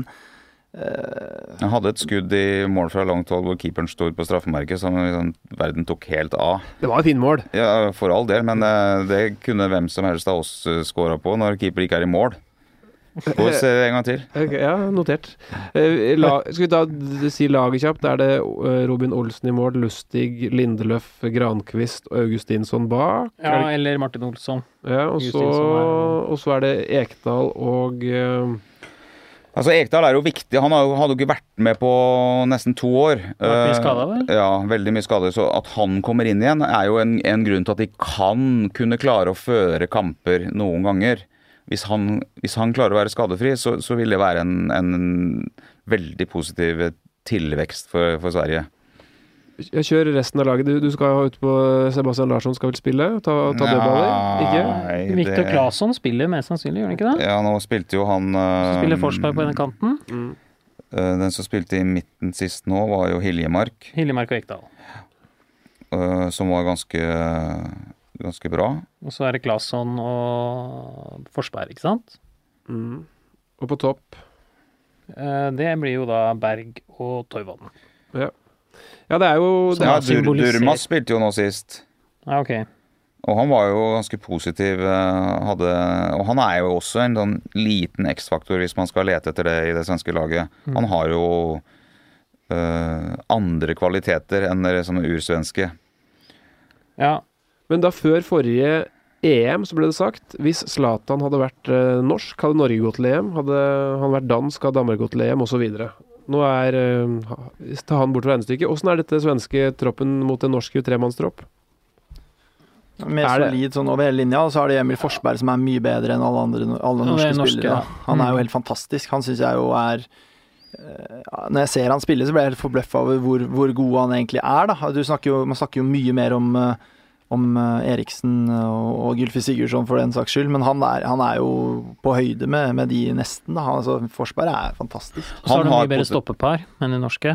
Lindeløf og Granqvist. Altså Granqvist er jo litt mer ved grensa spillet, men er jo lederen og kapteinen og den store, sterke mannen og symbolet egentlig på Jan Andersson Sverige. Altså den som definitivt går ut og trekker båtene ved håndkraft inn til havna. Og så har de bedre keeper, synes jeg. Robin Olsen, synes jeg. Du har kanskje Berge, Moi og King da, hadde kanskje gått inn på det laget her. Bortsett fra det, så er det liksom mye. Ja, det norske laget som vokser fram nå er jo ikke så veldig... Det er ikke langt unna det, altså, og det er jo tuftet på veldig mange av de samme prinsippene. Det er jo Andersson og Lagerbäck hadde nok kost seg over en øl, de. Men jeg tror for Emil Forsberg han har potensial til å bli en sånn VM-sensasjon. Brolin 94? Ja, altså han må jo være interessant for større klubber. Ja, jeg tror han har sagt at han skal eller han la ut en tweet i hvert fall som virket som at det var siste farvel med Leipzig etter han ble skadet rett før sesongslutt. Jeg tror han hadde flest assist i Europa i forrige sesong igjen. det er riktig.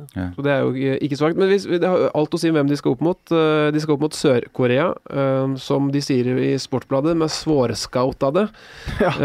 Litt lite tilgjengelige. Gikk til VM, ble nummer 2 i gruppa si bak Iran, men foran Syria. Har da spilt en drøss av treningskamper i etterkant. Trenes av Shin Tae-Jung. Jeg kjenner ikke han så altfor godt, dessverre. Men de har slått Moldova, uavgjort mot Jamaica, slått Latvia, tapt mot Nord-Irland, tapt mot Polen, slått Honduras og tapt mot Bosnia. Jeg synes disse resultatene forteller litt om hvor de står. Nummer 61 på FIFA-rankingen. Meget ukjente spillere i all hovedsak fra hjemlig liga. Og så har de da Son fra Tottenham som den store stjerna som har tatt over for Park Ji-sung. Og Ki da i Swansea som er kaptein. Ja. Son er jo fantastisk. Han er world class. Asias beste spiller noen gang, sannsynligvis. Oi. Ja, det tror jeg. Ja. Men han klarer jo ikke å løfte laget alene. Det er veldig vanskelig for å se for meg. Han Park klarte jo heller aldri det. Nei.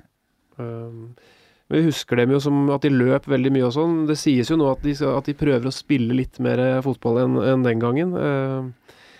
Men så vrient det her, fordi at så, altså jeg synes jo det er litt samme som Saudi-Arabia.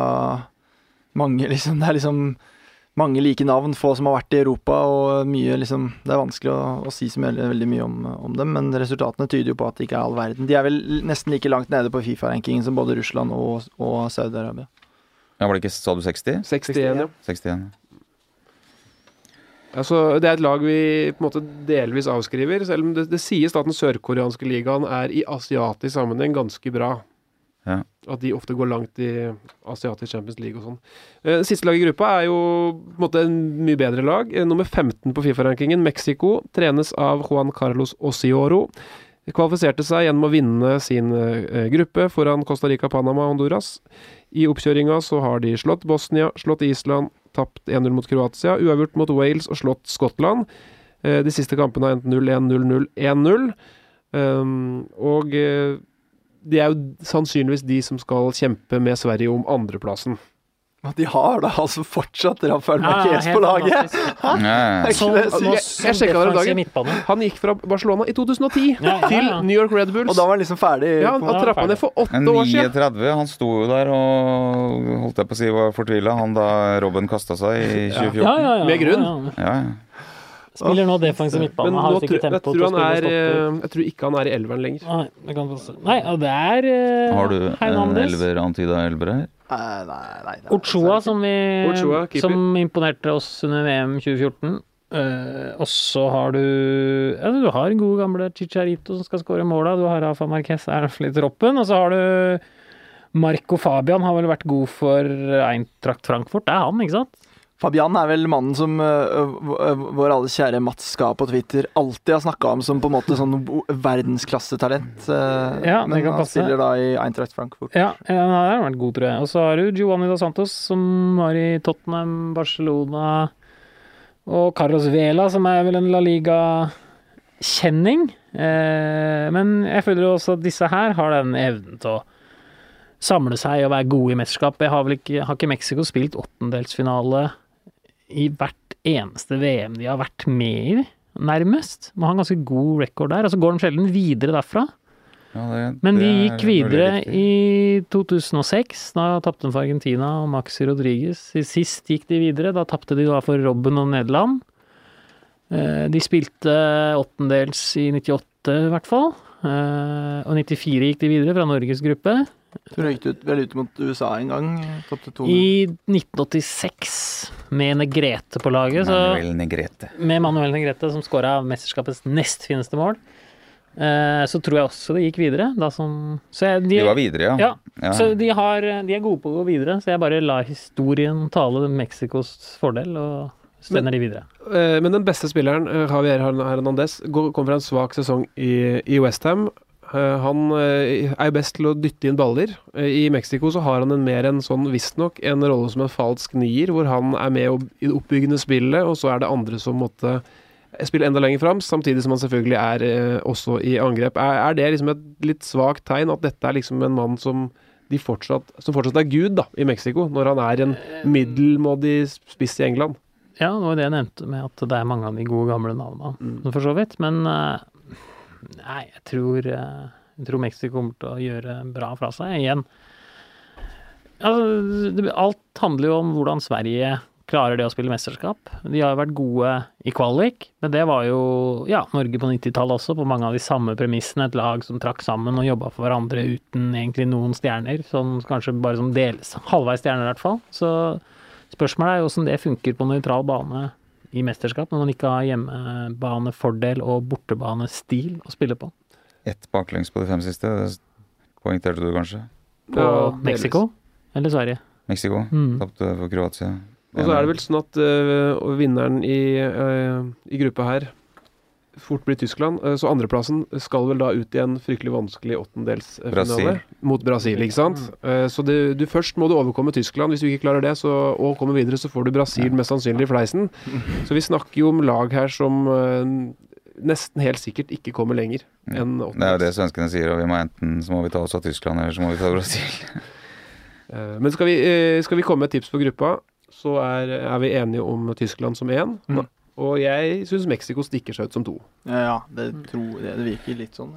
Jeg er enig. Mexico. Ja. La oss ta imot gruppe G da, folkens, hvor det laget som kanskje nordmenn har aller sterkest forhold til er i England. Starter med de. Gareth Southgate er manager. De tok seg til VM gjennom å være kontrollert i gruppa og vinne den foran Slovakia og Skottland. Treningskampene, uavgjort mot England og Brasil i fjor høst, slått Nederland 1-0, 1-1 mot Italia og slo nylig Nigeria 2-1, har igjen en treningskamp mot Costa Rica. Et lag vi kjenner godt, et lag som ikke så mange har kanskje hatt tro på den gangen her. Historikken taler jo ikke for at det skal gå veldig langt, men det er jo spillere som spiller på TV hver helg, for å si det sånn. Ja, det er jo fryktelig Det er mange steder jeg ser på TV da. Jeg ser litt lokale lag. Nei, men det er jo i og for seg det er et godt poeng da. Man blir gjerne litt lurt av det, at du ser dem på TV hele tiden. Men nå er det jo som alltid snakk om at England forventer så mye av Nei, det tror jeg egentlig ikke de har gjort siden 2006. Nei, det tror ikke jeg heller. Og det er litt sånn bergensere driver og ler av seg selv og sier gullet skal hjem etter første serierunde. Så det er liksom litt snakk om det i England, men de tror jo egentlig ikke på det. Det er ingen i England som tror at dette her skal gå veldig langt. Kvartfinale, ja, men alt forbi det er jo kjempebonus. Det positive for England er vel at de pares med hipstergruppa. Yes, den vi ikke har snakket med nå. Nei, nemlig. Så jeg vil jo tro at England er gode nok til å gå videre her, sammen med Tunisia. Er jo halvspennende, er de ikke det? Det vet jeg ingenting om. Nei, mener du aldri hørt noe om det. Men skal vi ta litt den engelske troppen? Ja. Var jo et uttak der som skapte i hvert fall litt debatt. Joe Hart ble vraka, keeperen gjennom mange år, og Jordan Pickford blir nå førstekeeper. De har da 3 keepere som til sammen har stått under 10 landskamper. Det er jo smart. Ja, eller jeg er helt enig i at Joe Hart måtte ut der da, for han har jo vært helt grusom, og han kan takke seg selv. Når du gjør det så dårlig på klubbnivå, så må du ta konsekvensen av det. Men den ser jo ikke supersolid ut, den ikke trevekstlinja, men de 3 keeperne som de har der, ser jo er vel Pickford som går Ja, Pickford blir keeper, og noen fremhever jo at ved å da droppe Hart som tredjekeeper, som det kanskje var aktuelt, så gir han mer plass. Dette er en type som liker det, som er en offensiv fyr, og som sier selv, jeg vil gjerne ta straffespark i en straffesparkkonkurranse, god til å distribuere ball, offensiv i huet og alt sånn, så at han nå vokser på det da, er vel tanken. Så synes jeg jo det er en trebekslinje de skal ut med her, som nå får en ordentlig test for første gang. Tror jeg første gang siden 1990 at England skal spille med 3 bak i mesterskapssammenheng, da de overraskende kom med sweeper til Italia-mesterskapet. Og da er det er kanskje en fordel for disse 3 stopperne at det faktisk er en trebekslinje, for da får du mindre belastning på hver, men det lukter jo ikke supersolid da, Stones, Jones og Maguire, er det ikke de 3 som... Ja, jeg tror faktisk Kyle Walker er vurdert som en av stopperne nå. Ja, han er det. Utrolig nok, altså, han høres jo, han er jo perfekt vingbekk, men da får du jo hurtighet. Du må jo ha fart inni der. Nemlig, og det får du jo ikke av hverken Cale har jo et fart. Cale har vel i ferd med å skyve ut Stones, mens Maguire er det mange som mener skal spille. Har Cale ålreit fart? Cale har vel ålreit fart. Har han det? Var det noe? Er ikke han litt sånn tankskip som må Ja, ok, kanskje. Men Han var den raskeste av han og John Terry. ja, det er nemlig. Det er akkurat det. Det er det jeg baserer det på. Så lenge han spilte sammen med John Terry, så må han jo være kjapp. Alle er jo raskere enn John Terry. Da. Og så spiller du vel med Henderson og Dyer defensivt på midtbanen, som da er det som veldig mange i England mener at det er for lite kreative spillere. Vi må få med at Ashley Young mest sannsynlig er den ene wingbacken, da. Ja. Og andre siden Trippier. så blir Trippier, ja. Ja. Og det er helt greit. Og så foran det så er det Sterling, Dele Alli og Harry Kane. Harry Kane. Jeg Vi savner har vel ikke plass til en spiller til nå? Jo, Jesse Lingard. Han spiller den hengende, tror jeg. Ja, jeg savner jo og det er vel det som savnes mest her, en kreativ midtbanespiller av noe slag, og det var vel så stor nød etter det at Jack Wilshere ble vel vurdert som en brukbar løsning, men han Folk vil Jeg ha tror vi har John en for Shelby. mange i det laget nå. Har vi faktisk. en for mange? Ja, jeg lurer på Den det. 12. Hvis du skal både ha Dyer og Henderson, Ja, det er vel jeg tror, så har du jeg, bare plass til Ally, Jeg tror Dyer- Sterling og jeg tror Kane. Dyer blir brukt bak, tror jeg, i trebackslinja. Ja, ok. Mhm. Sammen med Maguire og Cale, er det siste jeg hørte. Kyle Walker er ute? Nei, da, Nei. Tror jeg kanskje han er på bekk i så fall. Det er disse kombinasjonene de driver og prøver ut, da. Kyle Walker skal spille på det laget. Ja, han må jo inn med fart. Men kreativitet er en mangel. Ja, eller en midtbane. Ja, i hvert fall, altså Sterling er jo ikke, for så vidt ikke kreativ, han heller. Altså, en spiller som kan ha oversikt over spillet her og være litt en tierspiller, da. Ikke nødvendigvis en tierrolle, men en som kan ta ballen og få litt orden på det her. For du har jo liksom du har hardtarbeidende Men det er jo Ruben midtbanespillere. Loftus-Cheek, er vel egentlig nærmest den Ja, og det versjonen der. det blir jo liksom det blir et stykke unna det Tony Kroos holder på med, da. Jeg tror vi Nå deler må du inn på Google, liksom, og få oversikten. Men det Ally kan jo ta en delvis er lett å rolle. snakke om negative ting, men Harry Kane er jo en spiss kaptein nå. Han skårer mye overalt. Også på landslaget er det bra statistikk. Ja, og Sterling kommer fra en fantastisk sesong i City. Så Ally var god på våren for Tottenham. De har Rashford som en god innbytter som på topp. Vardy Jamie også. Vardy, perfekt Veldig god innbytter. innbytter. Og så har de en trener som du virker har valgt ut typene her da, fremfor de store navnene. Altså ikke redd for å ta litt tøffe beslutninger og ta ut en tropp, og det er jo det viktigste. Hvilke store navn er ute, mener du?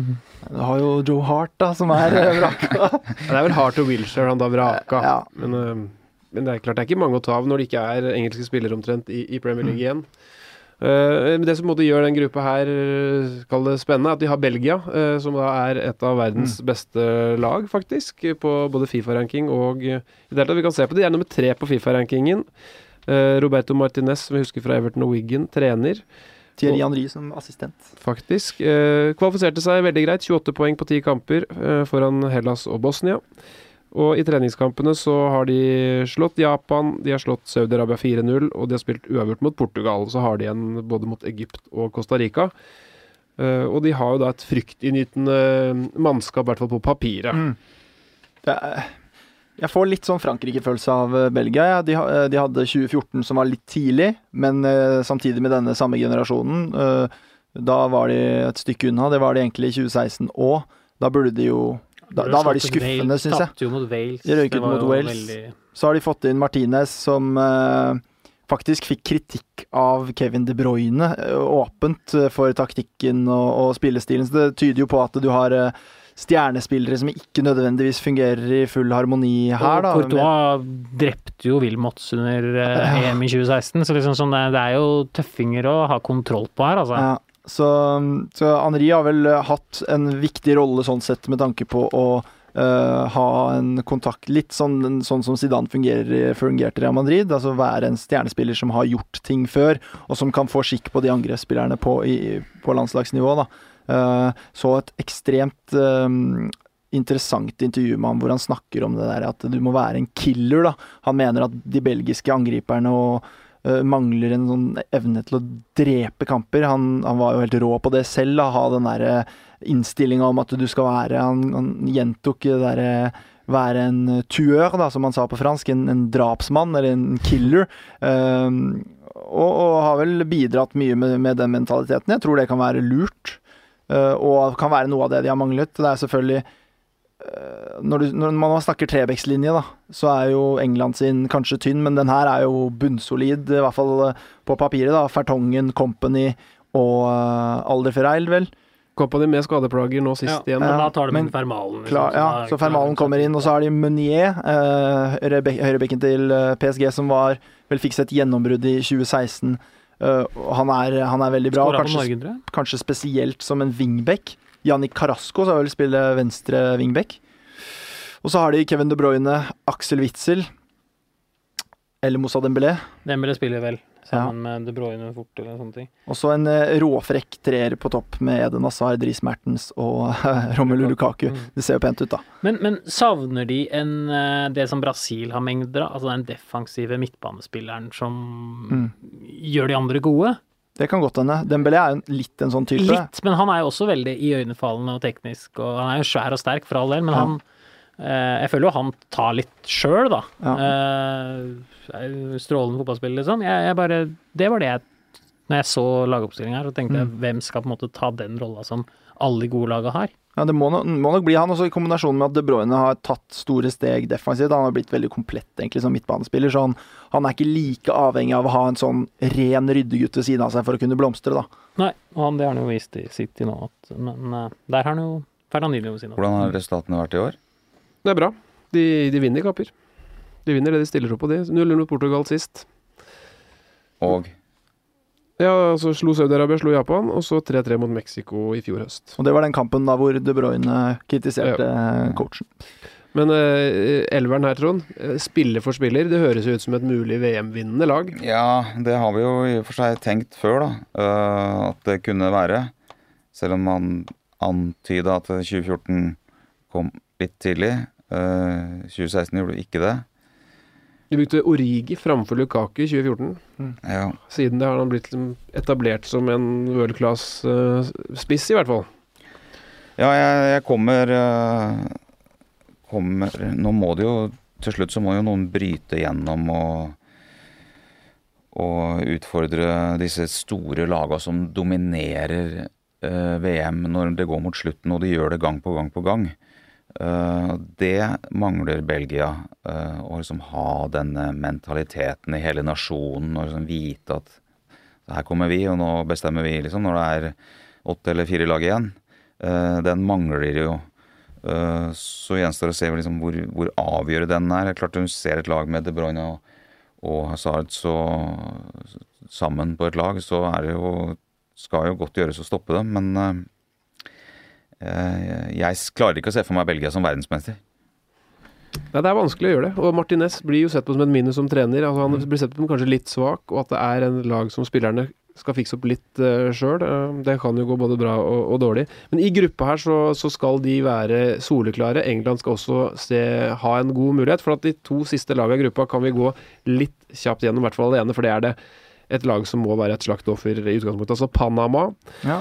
Grunnen til at vi må kjappe oss litt snart jo faktisk Panama, fordi jeg skal på Ullevål og må rekke den matchen. Ja, dette du rekker I hvert fall andre omgangen.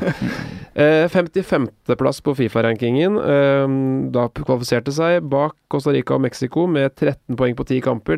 Dette jo en kvalik som satt opp for at USA skal være med hver gang, og så ikke USA med, så det blir en ledig spot. I treningskampene så har de tapt mot Danmark, tapt 6-0 mot Sveits, slått Trinidad Tobago og spilt uavgjort 0-0 mot Nord-Irland. Det jo ikke en kjent spiller på laget. Nei, vi har fått med dem vel at de relativt defensivt orientert. Ja. Star player da oppført 36-åringen Luis Tejada, som spiller for Sportboys Callao. Ja. Det skal være sjanseløst, men klart dette et land som med for første gang vel, I hvert fall. Jeg kan ikke huske at de har vært med noen gang før, og en enorm entusiasme kan jo ta dem et stykke. Vi husker jo Trinidad Tobago var jo med når de var med I VM I 2006, holdt England lenge for eksempel. Så jeg spilte ikke uavgjort mot England, eller spilte I hvert fall uavgjort en kamp. Var det Sverige det? Sverige spilte uavgjort. Ja, det var vel da Crouch skåret og nappet I halen til hestehalen til han Ken Wayne Jones, var det ikke det? Spilte uavgjort mot Sverige, husker jeg da Sverige, eller Trinidad Tobago fikk en utvist. og han Beinhaker som var trener, han Putta på en ekstra spiss. Ja, kjørte på en ekstra spiss. Ja, det var Så stort. han fikk ikke utnyttet det så mye. Han satt og stod og lo der etterpå. Jeg husker Dwight York og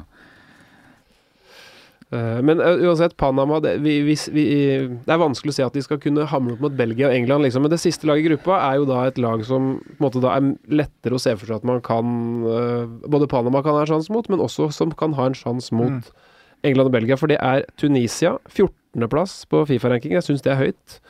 Nabil Maloul, trener, slo Kongo, Libya, Guinea i kvaliken, og 1 poeng foran Kongo og kvalifiserte seg. Treningskamper, slått Iran 1-0, Costa Rica 1-0, spilt 2-2 mot Portugal og 2-2 mot Tyrkia. Har igjen en treningskamp mot Spania. Respektable resultater pluss. Det ser ut som at de har kommet seg videre fra en ganske ok grei gruppe i Afrika. Da. Det er jo veldig ofte at du får mye tøffere motstand enn det der, så det er jo i hvert fall... Ja, den hørtes veldig enkel ut. Ja, og det er overraskende egentlig, fordi vanligvis så får du mye tøffere motstand enn det. Nå har jeg ikke sett Tunisia som et kollektiv så veldig mye, men jeg kjenner jo mange av spillerne fra fransk fotball, blant annet Ouahabi Kasseri er jo mannen å se opp for her. Han er jo Sunderland-eid, men var utlånt til Rennes i Frankrike denne sesongen her, var helt fantastisk, og de kvalifiserte seg til Europa.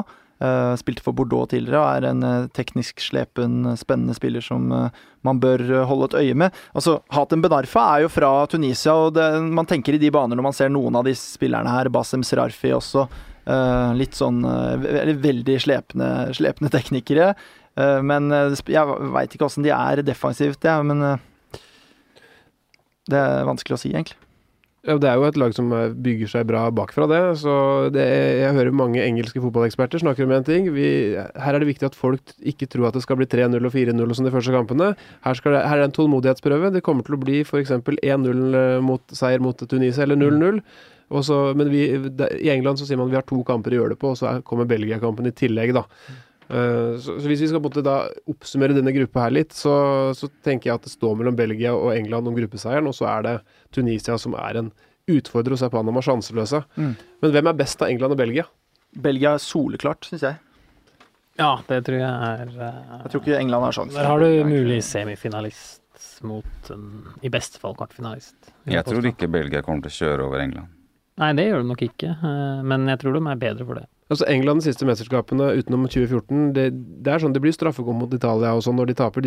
Mot gode lag så er England evner jo å henge med, i hvert fall i målprotokollen, selv om de ikke skaper så mye. Og jeg tror en kamp mot Belgia kan passe England litt også. Det blir jo ikke mye, vi kan si liksom, jeg skal vinne 3-0 og 4-0, det blir sjelden veldig mange mål i VM. Det er klart enkelte kamper gjør det. Forrige gang så trakk jo 7-1-matchen for eksempel tydelig opp Nederland, Spania 5-1 og sånne ting. Noen sånne kamper. Noen få ville kamper. Men for det var 2,67 mål per kamp i forrige VM, og det er da mest siden første gangen det var 32 lag i 98. Da var det også det. Og nå er vi jo blitt vant med å se målfester i Champions League og noen fantastiske kamper, så det kan bli en tålmodighetsprøve for mange når man skal se lag som ikke er like samkjørte, ikke er like dominerende. Så det kommer til å bli mye tightere, og Tunisia tror ikke de taper stort mot England. Jeg husker jo England slet tungt mot Algerie i 2010, som kanskje kan være et noenlunde likt lag. Vi går til gruppe H etter å ha konkludert med at folk her tror Belgia vinner gruppa. Jeg tror Belgia er litt hypa, og at England er bedre enn vi skulle tro, at England faktisk vinner gruppa foran Belgia. Gruppe H, den siste, kanskje den kuleste gruppa da, i en VM-sammenheng. Vi starter med Polen, 10. plass på FIFA-rankingen, Adam Navalka trener. Vant gruppa foran Danmark med 5 poeng foran dem, 25 poeng på 10 kamper, solid. Treningskamper, slått Montenegro 4-2, 0-0 mot Uruguay, tapt 1-0 mot Mexico, tapt 1-0 mot Nigeria og slått Sør-Korea 3-2. Har igjen Chile og Litauen. Har jo da Robert Lewandowski som ledestjerne og spiss, toppskårer i kvaliken. Jeg synes Polen er undervurdert i form av at de på en måte vanligvis tar seg ganske greit, de siste har tatt seg ganske greit i mesterskapene, Og er jo ikke nødvendigvis som et kollektiv så langt bak for eksempel Belgia da. Lewandowski selvfølgelig den beste spissen i Europa i hvert fall, tror jeg. Beste spissen i hele Europa? Europeiske spissen, hvis du ikke teller med Ronaldo. Ja, Han og Griezmann. Kane. Kane. Lewandowski er hakk over Høyt oppe blant nierne. I hvert fall. Fantastisk, og tar ansvar. Toppskårer hele kvalifiseringen i Europa. Men det skal sies at Polen hadde den letteste gruppa, tror jeg da. Ja, Danmark, Romania, Montenegro. Var det. Så nærheten til Russland her kan den spille inn. Fans, kort vei til å dra og se og støtte laget. Vi vet at de er mange å lage lyd. Ja, det kan jo hende. Jeg fikk ordentlig juling av Danmark til denne matchen da. Jeg husker jo EM også, det var...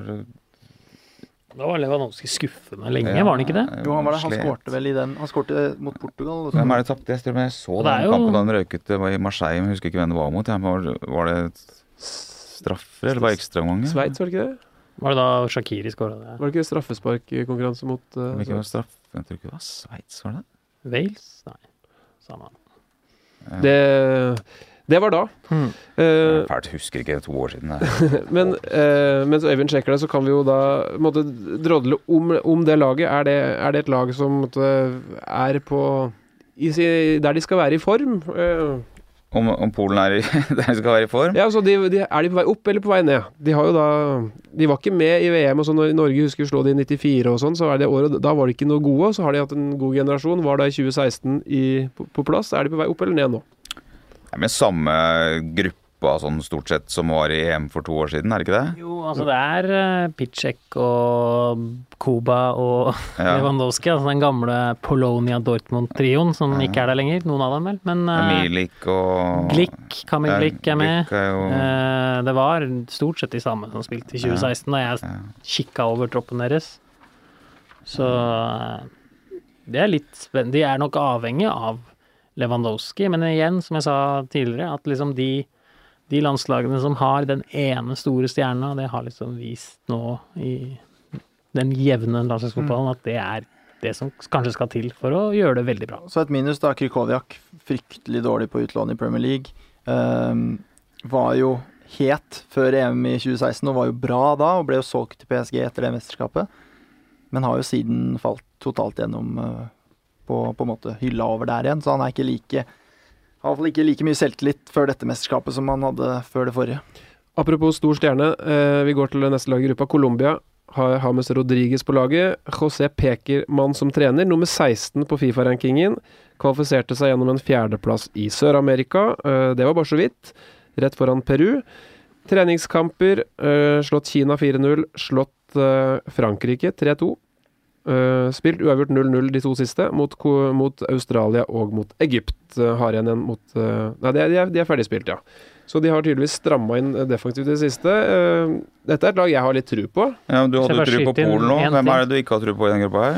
Bare skyt inn at Polen røkket for Portugal på ekstra ganger, men nei, på straffekonk. Men det slo jo da straffekonk Sveits også i straffekonk i 8-delsfinalen. Okay. Og da hadde Shaqiri det vanvittige, det Negrete-målet faktisk. Jeg har tro på Senegal også, Trond, så her er det mange jeg har tro på. Men Colombia har jeg på min VM-profeten i VG. Jeg har tippet de med 9 poeng i denne gruppa her. Jeg tror de kjører gjennom. Jeg hadde faktisk 3 lag på 5 poeng da jeg satt opp. Ja. Så du har også tro på det 3 lag, så det er jo gledelig. Men jeg husker det jo fra 2014-VM som et veldig positivt innslag den gang, da. Så det er bygd litt på det. Og jeg har mye mer tro på Colombia enn Polen. Ja. Jeg også har det. James Rodriguez har jo vært bra for Bayern den våren her.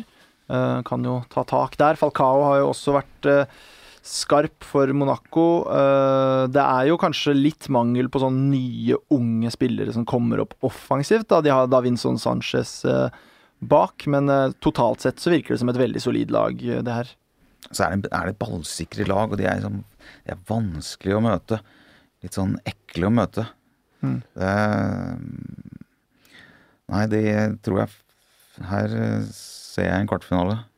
David Ospina i mål, som jeg kjenner fra Arsenal, bra spiller. Cuadrado er jo en god Ving. Veldig god i 2014, var jo energisk og meget bra med ball og alt sånn. Han gikk vel til Chelsea fra Fiorentina, han fikk vel ikke til noe særlig der, men Har jo kommet seg til Juventus. ikke sant? Det er jo ok. Så for Colombia er helt sikkert han veldig god. For det neste lag i gruppa er Japan, og de er ganske svake. 60 på FIFA-rankingen. Vant riktignok sin gruppe foran Saudi-Arabia, Australia og Forente Arabiske Emirater. Men i treningskampene, de møter jo på et lag som er så gode, da. Taper 2-0 mot Ghana, taper 2-1 mot Ukraina, spiller uavgjort 1-1 mot Mali, og taper 4-1 mot Sør-Korea, og så har de slått Kina i fjor høst 2-1. Så har de en kamp mot Sveits og Paraguay. Det er et lag som jeg ikke ser i glasskula som noe suksess den gangen her. Nei, og så sparket de treneren sin i mars. Ja, Akita Nishino er nå trener. Ja, de hadde Wahid Halilhodzic, han har tidligere trent Algerie, og han fikk sparken i april. Så nye treneren har jo da ikke fått veldig mye tid til å forberede dette mesterskapet. De har jo noen kjente navn da, Okazaki, arbeidshesten på topp hos Leicester. Keisuke Honda, som har en fin frisparkfot. Annet er det her. Shinji Kagawa, selvfølgelig. Ja, det er de store profilene du har nevnt der, men Maya Yoshida er også brukbar, i hvert fall kjent fra Fantasy. Southampton forsvarer det, men uten det så blir det litt mindre omtalte, men det er mange av dem som spiller i Europa, langt flere enn i Sør-Korea for eksempel. Ja, jeg vil trekke fram Hiroki Sakai, da, høyrebekken til Marseille, som skårte fra midtbanen i semifinalen i Europa League. Han er en veldig solid, veldig, veldig bra høyrebekk faktisk, så det er ikke så dumt. Så de er jo stort sett hardtarbeidende, de guttene her, så selv om det ikke oser kvalitet ved første øyekast, så kan det jo lykkes, jeg vet ikke. Det er vel ofte et lag som sliter litt med fysikken altså da snakker jeg den fysiske duellkraften i mesterskap, selv om de løper hardt og mye. Og siste lag i gruppa er jo Senegal, som har veldig mye fysikk. Aliou Cissé trener, og er vel en av heltene fra 2002-laget. 28 på FIFA-rankingen. Kvalifisert gjennom å slå ut Burkina Faso, Kapp Verde og Sør-Afrika i gruppa suverent. Treningskamper. Spilt 3 uavgjorte kamper mot Uzbekistan, Bosnia og Luxembourg. Og så har de en å møte Kroatia og Sør-Korea, så følg med på det før du fyller ut VG-profeten til slutt, men Luxembourg har spilt uavgjort borte mot Frankrike. Ja da, men det er jo ikke noe stormakt. De har jo Sadio Mané på laget. Altså her er det fryktelig mye spennende egentlig. De har jo, for å starte med midtforsvaret, Kalidou Koulibaly er jo fra Napoli, som da stanga inn vinnermålet mot Juventus, vel? Er jo så god at Frankrikes landslagssjef Didier Deschamps før EM i 2016 sa ved en feil at han var på en måte en av de aktuelle franske midtstopperne, og hadde jo da oversett at han hadde spilt for Senegal før, da, men han var jo da aktuell i hans hode for den franske landslagstroppen. En kjempe av en stopper.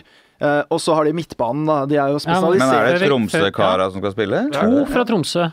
Vi må ikke gå videre til midtbanen ennå. Vi har jo både Salio Sis og Kara Mboji. Han Kara, som de sa på Tromsø. Som da har vært i Tromsø, og gode i Tromsø. Venstrebekk og midtstopper, som da er med i troppen til Gamle Kara er med. Gamle Kara er med.